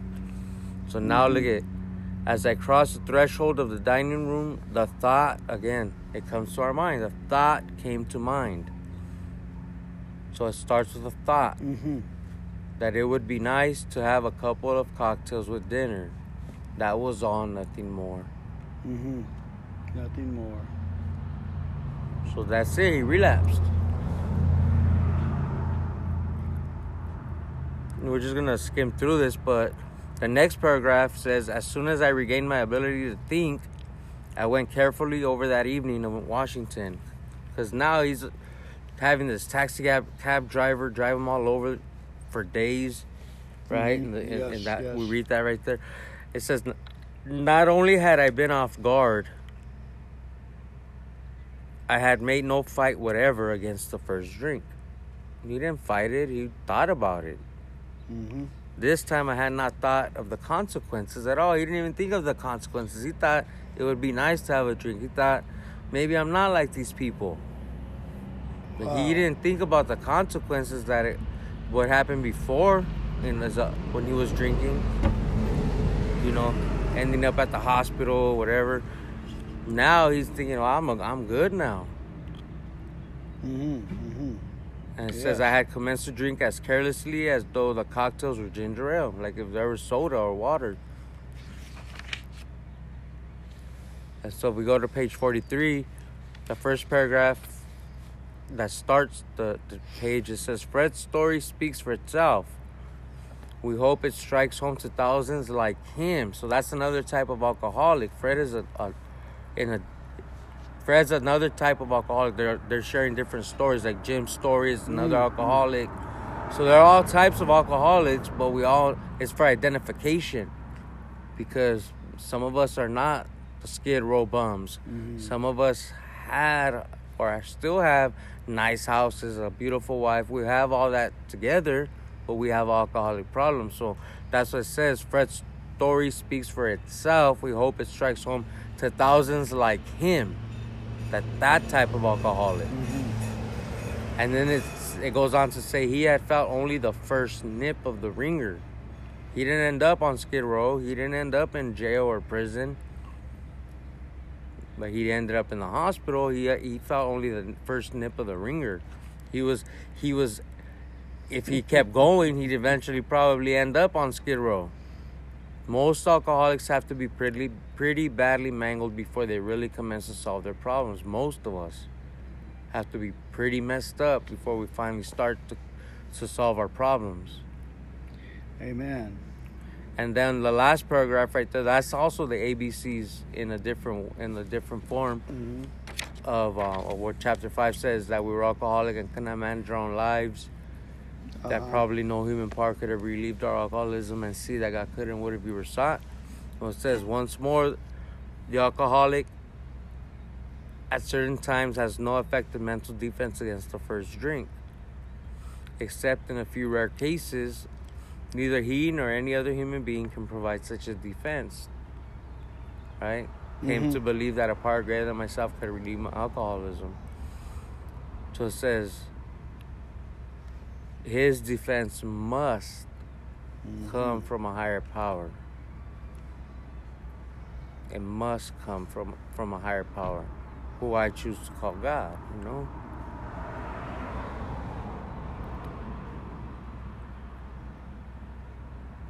So it's right there in the book. It's his defense. It doesn't say his defense must come from a sponsor. His defense must come from an old timer. His defense must come from a drug and alcohol counselor. His defense must come from the fellowship. His defense must come from a bunch of meetings. My defense from drinking must come from a higher power. So that's why I'm trying to help you understand that when we're working with another alcoholic, we need to let them know your defense doesn't come from me, bro. It has to come from a higher power. So I got to get you, not necessarily you, Fernando. I'm just speaking in general. When I'm working with somebody, my job is to get you connected spiritually. Because I'm just another alcoholic. It's beautiful. I'm another human being just like you with imperfections and flaws. So I need him just as much as I want you to know that you need him as well. Beautiful. He's the one that's helping us. He's in charge, not me. He uses us once we get connected to help others, to bring them to him. That's it. So it's right there. His defense, my defense, your defense must come from a higher power. Amen. And so when working with a new man or woman, our job is to lead them to the water. I'm just using a metaphor, but lead them to the living waters, right? Amen. Lead them to the Creator. primary. Because if I'm spending too much time helping them try to being a counselor to them, they're gonna be like, oh, well, my sponsor told me to do this, my sponsor told me to do that. Well, wait a minute, what did God tell you? Mm-hmm. So that's why we got to get through the fourth and fifth step as soon as we can, because we're getting connected spiritually through doing that. That's the only hope that's going to keep them from the drink. And we're just stringing them along and saying, oh, it's okay, babying them. Oh, it's okay. Take your time with your fourth step. I'm here whenever you need me. Then they're going to be depending on me. I got one like that hanging in there. They're going to be depending on you, Fernando. Like, hey, Fernando. Too. Yeah, hey, Fernando, my girlfriend this and my baby mama that. And the answers are in doing the fourth and fifth step and getting connected spiritually. So that's why I'm trying to encourage you. Yes, sir. So if you do it right in a timely manner, mm-hmm. then you can let them know I'm not telling you nothing that I haven't done myself. Mm-hmm. Mm-hmm. Right? You're gonna be able to tell the new man or woman that you're working with, I'm not telling you nothing that I haven't done. I struggled with it too, but I pushed along. Once my sponsor spoke to me, we had this little talk, and I just kept it going. Yes, sir. So I'm just trying to help, and then you'll be able to help them because you've experienced that too. Even like kind of sitting on your fourth step, as they say it, right? Right. But after we have this little talk, hopefully it'll encourage you to just keep it going, because then you won't have no excuses when you work with another person. Like, nah, once we had that talk, that was it. I kept it going. And so that's now I'm talking to you the same way, because I see the importance of getting through this in a timely manner. Yes. So that's why it's important for us to do it. So when we help somebody, then we're not telling nothing that we haven't done ourselves.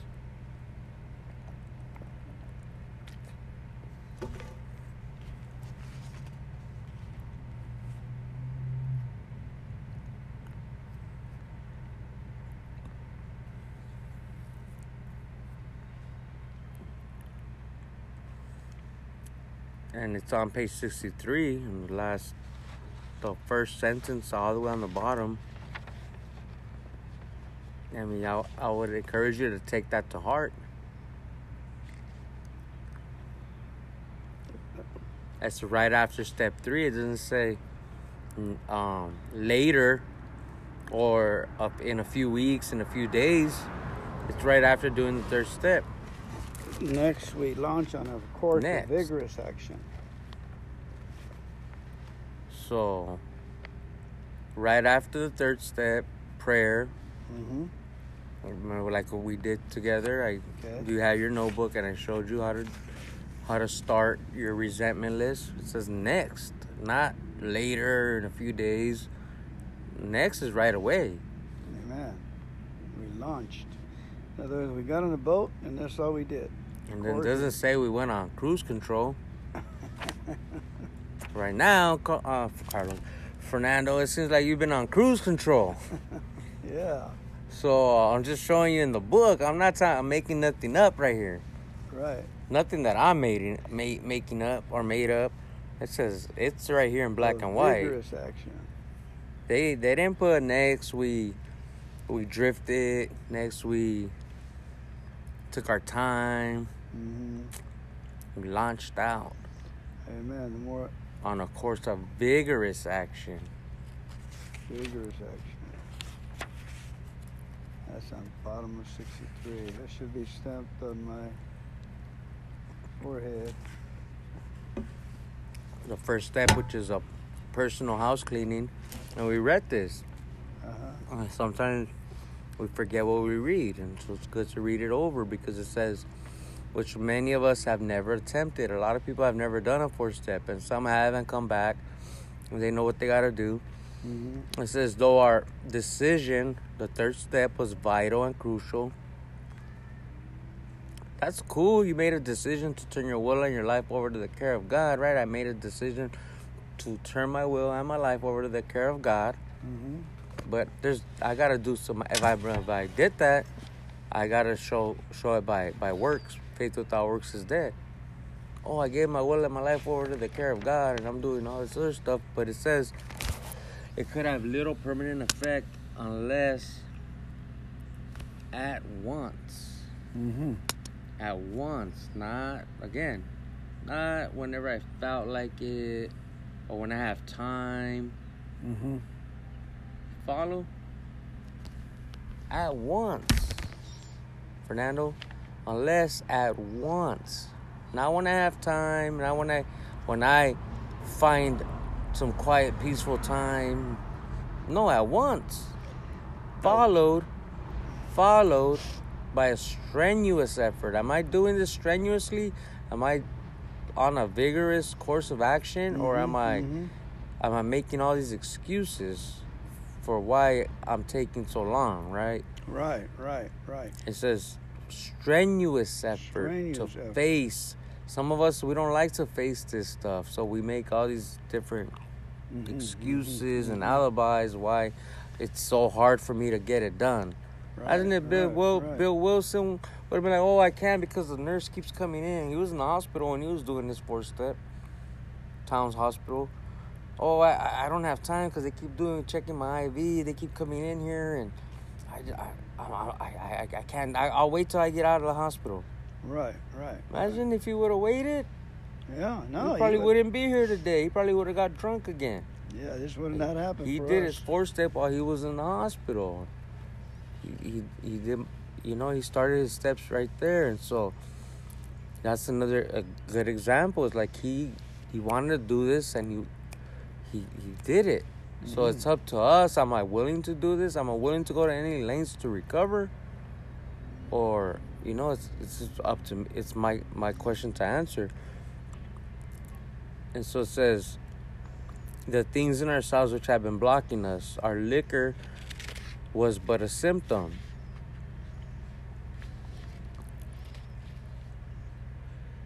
So we had to get down to causes and conditions. Amen.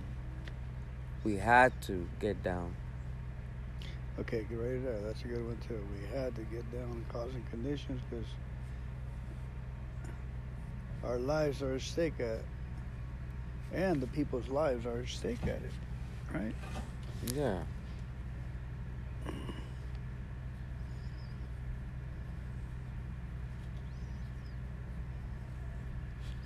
Yeah, there was a lady she was asking me, she come out of jail, she's 58. Are you going to come to the next meeting? You know what that says. In other words, I want you to teach me this thing. That's what she was saying. And I go, no, I won't be coming to the noon meeting. And I kind of avoided her, we're not supposed to work. And about 3 weeks later, she burned herself killed herself. Yeah. From the park with lighter fluid. Oh, wow. And everybody was...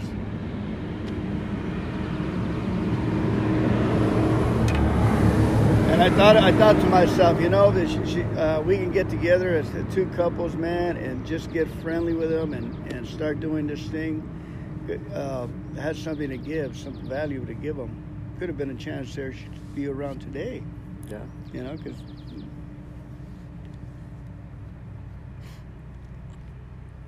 Nothing wrong with working with the opposite sex. Right. Your motives. It's the motives behind right. it. I have a sincere desire to be helpful. I don't care what anybody says. Excuse my language, but I don't give a fuck what he says, she says about me sitting down with a woman, taking her through the book. Beautiful. If you see something wrong with it, and right, not you, I'm just saying. Right. Yeah. For example, if she over there, that lady with 20 plus years, sees a problem with me working with this woman, then why doesn't she offer to help her? Right. Where you see what I mean? Yeah. And when the first women got sober, there was no other women sober to help the first women. Beautiful. So who helped them? Bill Wilson and the other guys helped the first women that recovered. Then the other women helped the other women. But when the very first women recovered, That's right. they weren't taken through the steps by another woman, because there was no other. There had to be one woman, the first women to be taken. You know what I'm trying to say? Yeah. So- And the stories too. Countless. I came in. I was the only woman, and then the group took her in. And then they started working with them. And stuff. So And we got a lot of Al-Anon ladies too. That the And- guys are their sponsors. yeah, so it doesn't matter if you're connected spiritually with God, Mm-hmm. and I read with the girl the beginning of this. No, was it this year? Mm-hmm. Yeah, the beginning of the year, I think. I'm not sure. I met her on Zoom, and I told her straight out what my sponsor told me, like, by all means, help her. She says there's no women are available to help her. She's reaching out on Zoom on the message board. They need help too. Like right and it's now, like- I got a sponsee. and let them know. Look, Yeah. I'm gonna read with. I love to help you. Whatever. All we're gonna do is strictly step work. There's not gonna be no flirting, no sexual talk, no nothing. No imagination. My running only wild. motive, my goal is to help you with this. And if by the time you're done with your fourth step, you feel comfortable with the woman, by all means, I highly suggest you ask her to help you, so you could do your fifth step with her. And if you find a woman when you're gonna do your fifth step that you would like to do your fifth step with, you don't have to do with me. As the book talks about, you can find a clues mouth friend, and then once you're done with your fifth step, get back to me and we can keep moving along with the steps. Right. So you're not really doing anything but helping her with her fourth step, and she's that's not going to share her beautiful. fifth It's step with beautiful, you. 'cause She's I- going to find another person. I got you stuck in highly that recommend. situation with a Hey, fifth would step. you like to do your fifth step with this woman? Or Yeah. if I recommend this lady right here. She's got. Yeah, I she's don't have to be there. It's between you, another human being, Exactly. and God. I did that. I send her off to someone else, and she, the lady's got about 6 years now, and that's exactly what happened. I send her off. I don't want to hear it. You're sick stuff. So are you done with your fourth call, or you're done with your? No, You're not done. Okay. I'm not. It's not thoroughly. It's too much chicken scratch. All right. How about what's as soon as we can do? One more chance. I'd like to ask you for one more day. About, I'll just give you a few days. How about Monday? Okay, is that your day off? Or you Monday's my day off, but I'm gonna be going to Vegas tomorrow okay. for my for Easter weekend. I'm gonna go to church over there with my brother. Beautiful. I go to Vegas a lot with the grandkids, and I go to the Serenity Hall. Oh yeah, I've been there Yeah, with the rock outside. yeah.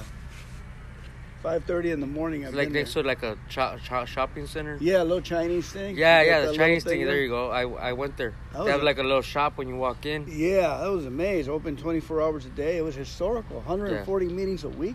I went there Al-Anon, the last. LT. I've been there 3 times this sobriety because my brother moved out there last year to Henderson. Nice. Henderson's a nice place. I got a nephew there too. These guys are not alcoholic. They don't gamble or drink. Imagine what a beautiful thing. Yup. So before we go, let's go to 67. Okay. The last paragraph. This is gonna be your next assignment once you're done with your inventory. Okay. Amen. But we're just gonna read on it. Want to read? Okay, 67. We avoid. No, notice. The last paragraph. Notice that the word fear is bracketed alongside difficulties with Mr. Brown. Mrs. Jones, the employer, and the wife, this short word somehow touches about every aspect of our lives. It was an evil and corroding thread. The fabric of our existence was shot through with it. It set in motion trains of circumstances which brought us misfortune. We felt we didn't deserve, but did not we ourselves set the ball rolling? Sometimes we think fear ought to be classed with stealing it seems to cause more trouble. We review our fears thoroughly. We put them on paper, even though we had no resentment in connection with them. So, right there's another writing assignment. Some people say it's a fifth column. It doesn't matter. That doesn't really need to be up for debate as long as we do it. What I've been taught is just, it's a fears inventory. It's its own inventory. You know, other people do it as a fifth column. I always just do it. Write down the top of the page, fears, and make a list of your fears. It says we reviewed our fears thoroughly. We put them on paper, right? We write them down. But that's it. Even though we had no resentment and connection with them. But this is the work we do ourselves. We don't write anything out. It says we asked ourselves. It doesn't say we wrote it down. It says we asked ourselves why we had them. And why do I have this fear, right? So we do that with God. We ask ourselves why we had them. But then the answer's right there too. Wasn't it because self-reliance failed us? Self-reliance was good as far as it went, but it didn't go far enough. Some of us once had great self-confidence, but it didn't fully solve the fear problem or any other. When it made us cocky, it was worse. And you see that in the fellowship too. People, we still get in fear, but we get cocky about it. Like if somebody takes my seat, right? I'm just giving an example. I'm not saying I do it. I've done it before, but I don't do it now. But before, even at you still see it. Somebody takes somebody's seat. Hey, that's my seat, bro. Really? Right? Why? There's fear. Because if I don't speak out, the people are gonna think I'm a punk. Right, so it makes us cocky. It's worse. Now I got problems with this guy. Right. And so it says perhaps there's a better way. So this is a fear solution. For we are now. That's what I call it, because it says for now we are on a different basis, the basis of trusting and relying upon God. So this is where we put our faith into action. Again, I like to be passive aggressive, Fernando. Because a lot of people want to put a lot of emphasis on their sponsor, right? Their sponsor this, their sponsor that. But right here is saying the basis of trusting and relying upon my sponsor. Doesn't say that. Are you there? Right. Basis of trusting, relying upon God. Amen. We trust infinite God. So that's what my goal with the newcomer is, to help them get connected. Because I don't want no applause. Oh, my sponsor help me go to school. My sponsor this. I just want to help you give him glory. Amen. That's it. Amen. Beautiful. I want you to be able to give thanks to God. Oh, I thank God for Rudy helping me with the steps. That's cool. But don't help. I don't want no other. No applause in other ways, because all I want to do is help you to trust and rely upon God. Because I might fail you. You might hear me say something that doesn't align with what you look up to me as. Oh, Rudy said that. I can't believe that. Or Rudy was flirting with that girl. Oh my God. And at the end of the day, when you're connected, like, yeah, he's a human. He's not perfect. Amen. Maybe I could talk to him. Hey, Rudy, what's up with that? I seen you flirting with that girl. Yeah, man, I messed. I got caught up with her, and I shouldn't have been doing that. I gotta check myself, because we check ourselves. We're not human, right? Spiritual progress, not spiritual perfection. And so that's why it's important to have the newcomer trust and rely upon God with action. So it says we trust infinite God rather than our finite selves, right? We're finite. We're going to die. And we live on, of course, our soul. But it says we are in the world to play the role he assigns. If he assigns me to be helping other alcoholics, then that's what I'm going to do. To be a worker among workers at my job, and that's what I'm going to do. Just to the extent that we do as we think he would have us, and humbly rely on him. Does he enable us to match calamity with serenity? This is the fear solution right here. We never apologize to anyone for depending upon our Creator. We can laugh at those who think spirituality the way of weakness. Paradoxically, it is the way of strength. The verdict of the ages is that faith means courage. All men of faith have courage. They trust their God. It doesn't say they trust their sponsor. See, I like to throw that in there because a lot of people that don't work any steps but just have that sponsor that they call every day and check in with every day but never open this damn book and work any steps. They take your time. No, we're not. We still have that untreated alcoholism because we're dependent upon another human being to carry us through this sobriety. And so that's what my goal is, to help somebody get connected spiritually. Amen. Take them through this in a timely manner so they can be able to turn around and help another alcoholic. Instead of being stuck in that rut of, I'm not you, Fernando, but others that I hear, like, I'm still on my 4th step. I have 9 months. I have a year. I'm still on my 4th step. I've been on my 4th step for 3 months, for 5 months. But if I would have been done with my 4th step and trusted God, I'd be able to turn around because now I've done some amends. I'm doing my step 10 daily. I'm connecting daily. Step 11 is prayer, right? Prayer and meditation. It's just a tool that we have now. And step 12 is turning around and helping another alcoholic. But I can't do that because I'm still here. On step 4, caught up in self and fear of getting through this. And I'm not saying you, I'm just saying in general, we hear it a lot. And so it says they trust their God. We never apologize for God. Instead, we let Him demonstrate through us. So once I'm doing this, I'm going to let Him demonstrate through me what He can do. That's the beauty of it. Beautiful. It's beautiful. If I let Him demonstrate through me what He can do, and so if I have fears, right, or I don't know if this guy's gonna let me help him with the steps. It doesn't matter if he does or doesn't. What matters is if I get out of the fear and go ask, hey, how you doing on your step work? Or are you working the steps? Would you like to work the steps? And if he says yes, cool. If he says no, I have a sponsor, hey, I'm just grateful to be in the position to be helpful.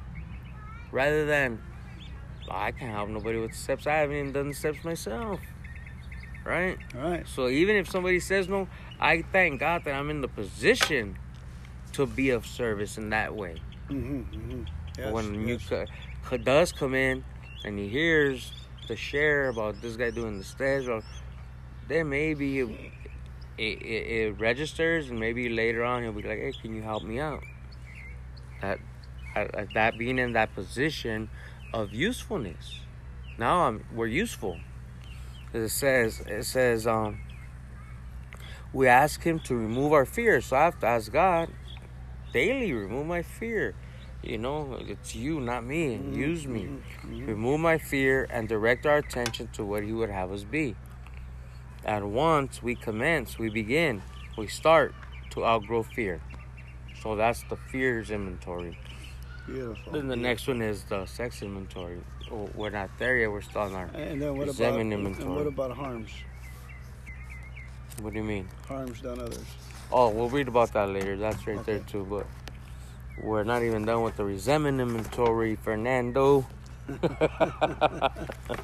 Yeah, I don't like the way it's laid out. I got to do it properly. Throw all this drunk stuff away. My thoughts. Remember, hey, I would highly suggest just leave it the way it is and just finish, because you're gonna read it out loud anyways. Okay. All right. Remember, it's not a homework assignment. I'm not gonna grade you on how you wrote. The stuff that seems to be coming out is harm others. Hi, Danielle. How are you? Good morning. For you. Okay. Just. Yeah, like right here, I started going more simplified. Fears, dishonest. You know, I don't have to expound. I got better at bringing it over.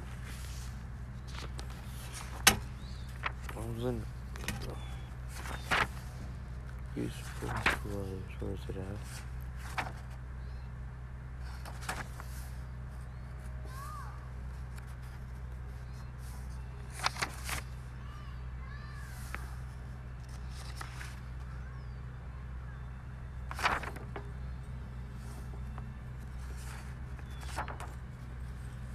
Damn, it's hot, huh? It's going to get hot. Enjoy your day. I know it's coming. I'm looking for a good day today. It's a beautiful day today. Yeah. Take care. Take care. See ya. She's in the program.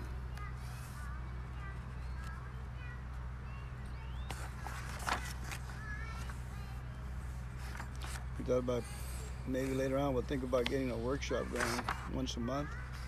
Okay. I do one on Wednesdays. It's for the whole year. We're gonna be on chapter 3, I think. Over there at the 502? No, on Zoom. Oh. There's a lot of people on there. Like Really? hundreds, yeah. Oh. On Wednesdays. Wednesday evening? 7:30 to 9 p.m. It's called Fledgling Society Big Book Workshop. And they zero in on the 4th? They're doing everything, all the steps. Oh, good. Like right now we're on chapter 3, then I guess when they get to step 4 and 5, I don't know how they're gonna do it, but it's the whole year. They started with the forward to the first edition, and then Doctor's Opinion, Bill's story. Beautiful. Oh, right here. Page, the bottom of page 42. I love this. We read this yesterday. Mm-hmm. It says, quite as important. 42, not 42, 43. yeah. 42 on the bottom. Quite as important. Was the discovery that spiritual principles would solve all my problems. Quite as important. Not just my drinking problem. Not just my drug addiction problem. Wow. All my problems. So, and again, that's why I like the book, and I like to help the newcomer realize that I'm not going to help you solve all your problems. Some people want that sponsor Yeah. that helps them solve. Pay my bill. They're another human being. Pay my phone bill. It says spiritual principles will solve all my problems. Spiritual principles, being connected and having a God. As I have since been brought into a way of living infinitely more satisfying. And I hope, I love these two words, more useful than the life I lived before. That's beautiful. I want to be continue to be more useful in this life. I was not useful before. I was doing my own thing, doing drugs, lost out there. Now I'm more useful. My old manner of life was by no means a bad one, but I would not exchange its best moments for the worst I have now. I would not go back to it even if I could. So being more useful. Oh man, it's getting too hot out here. Yeah, we're starting to get that too much vitamin D. Yeah. So yeah, Fernando.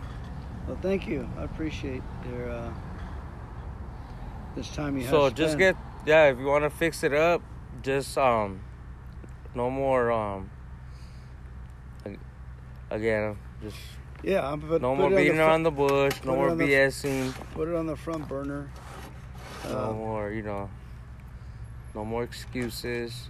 If you want to fix it up, you have for today's Thursday, Friday, Saturday, Sunday, Monday.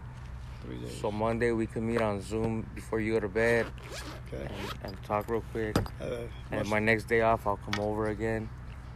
And like I said, man, just you believe in God and you have that relationship with Him. Invite Him that's what and ask Him to give you that time. Like, I want to spend time with you and do this. You sent Rudy my Amen. way. Amen. I Man. felt your spirit tugging at my heart to ask Him for help. I don't know however you see it, but I see things as divine Yeah, I gotta intervention. be honest. I did pray, and I was asking God. I said, the gospel is in here. To help somebody, it's simple solutions drive them home. God, it's God, or God is everything, or He's nothing. Yeah, and it's all there in chapter 4 too about that. Very good. I gotta pay for you. I'll take it home and warm it up. I think it's Thanks, one. I appreciate it. You're welcome. Yeah, I'll take a look. Yeah. All right, Amen. Fernando. All right, brother. Thank you very much. We did it. God's Okay. will. Yeah, so Monday. Monday. No more, no more. No more. Oh, I had to make coffee. I'll take your reports. I'll take your report. Yeah, I gotta go take coffee now. Hey, hasta la vista. Gracias.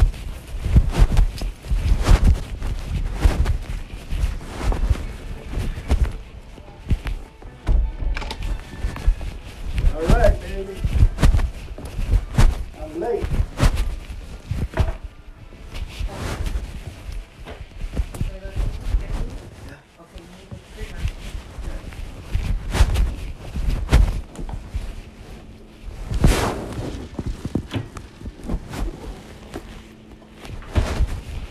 You guys didn't even think of it. Just reminded us.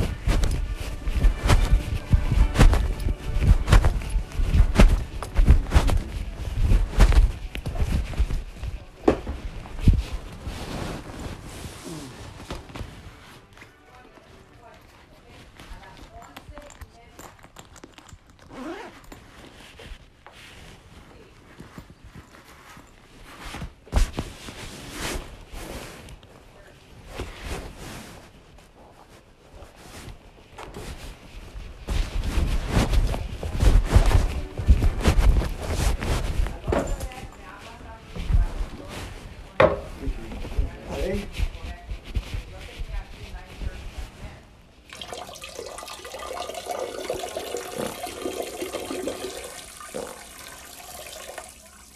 Ok, está bien, pero a la otra hablas conmigo para...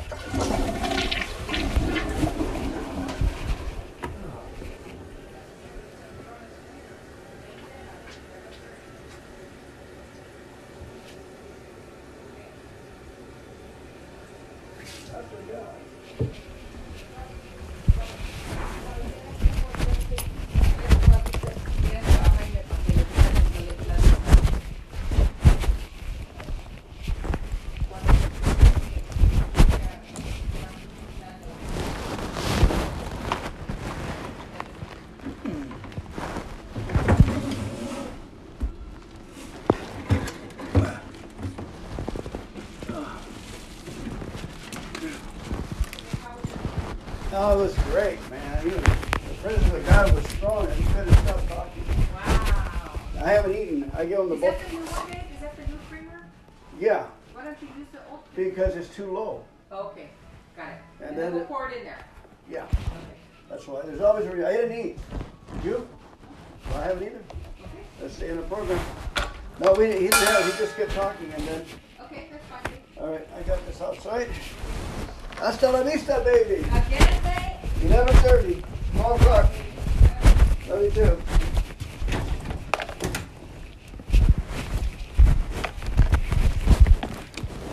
Ah, I forgot about you guys.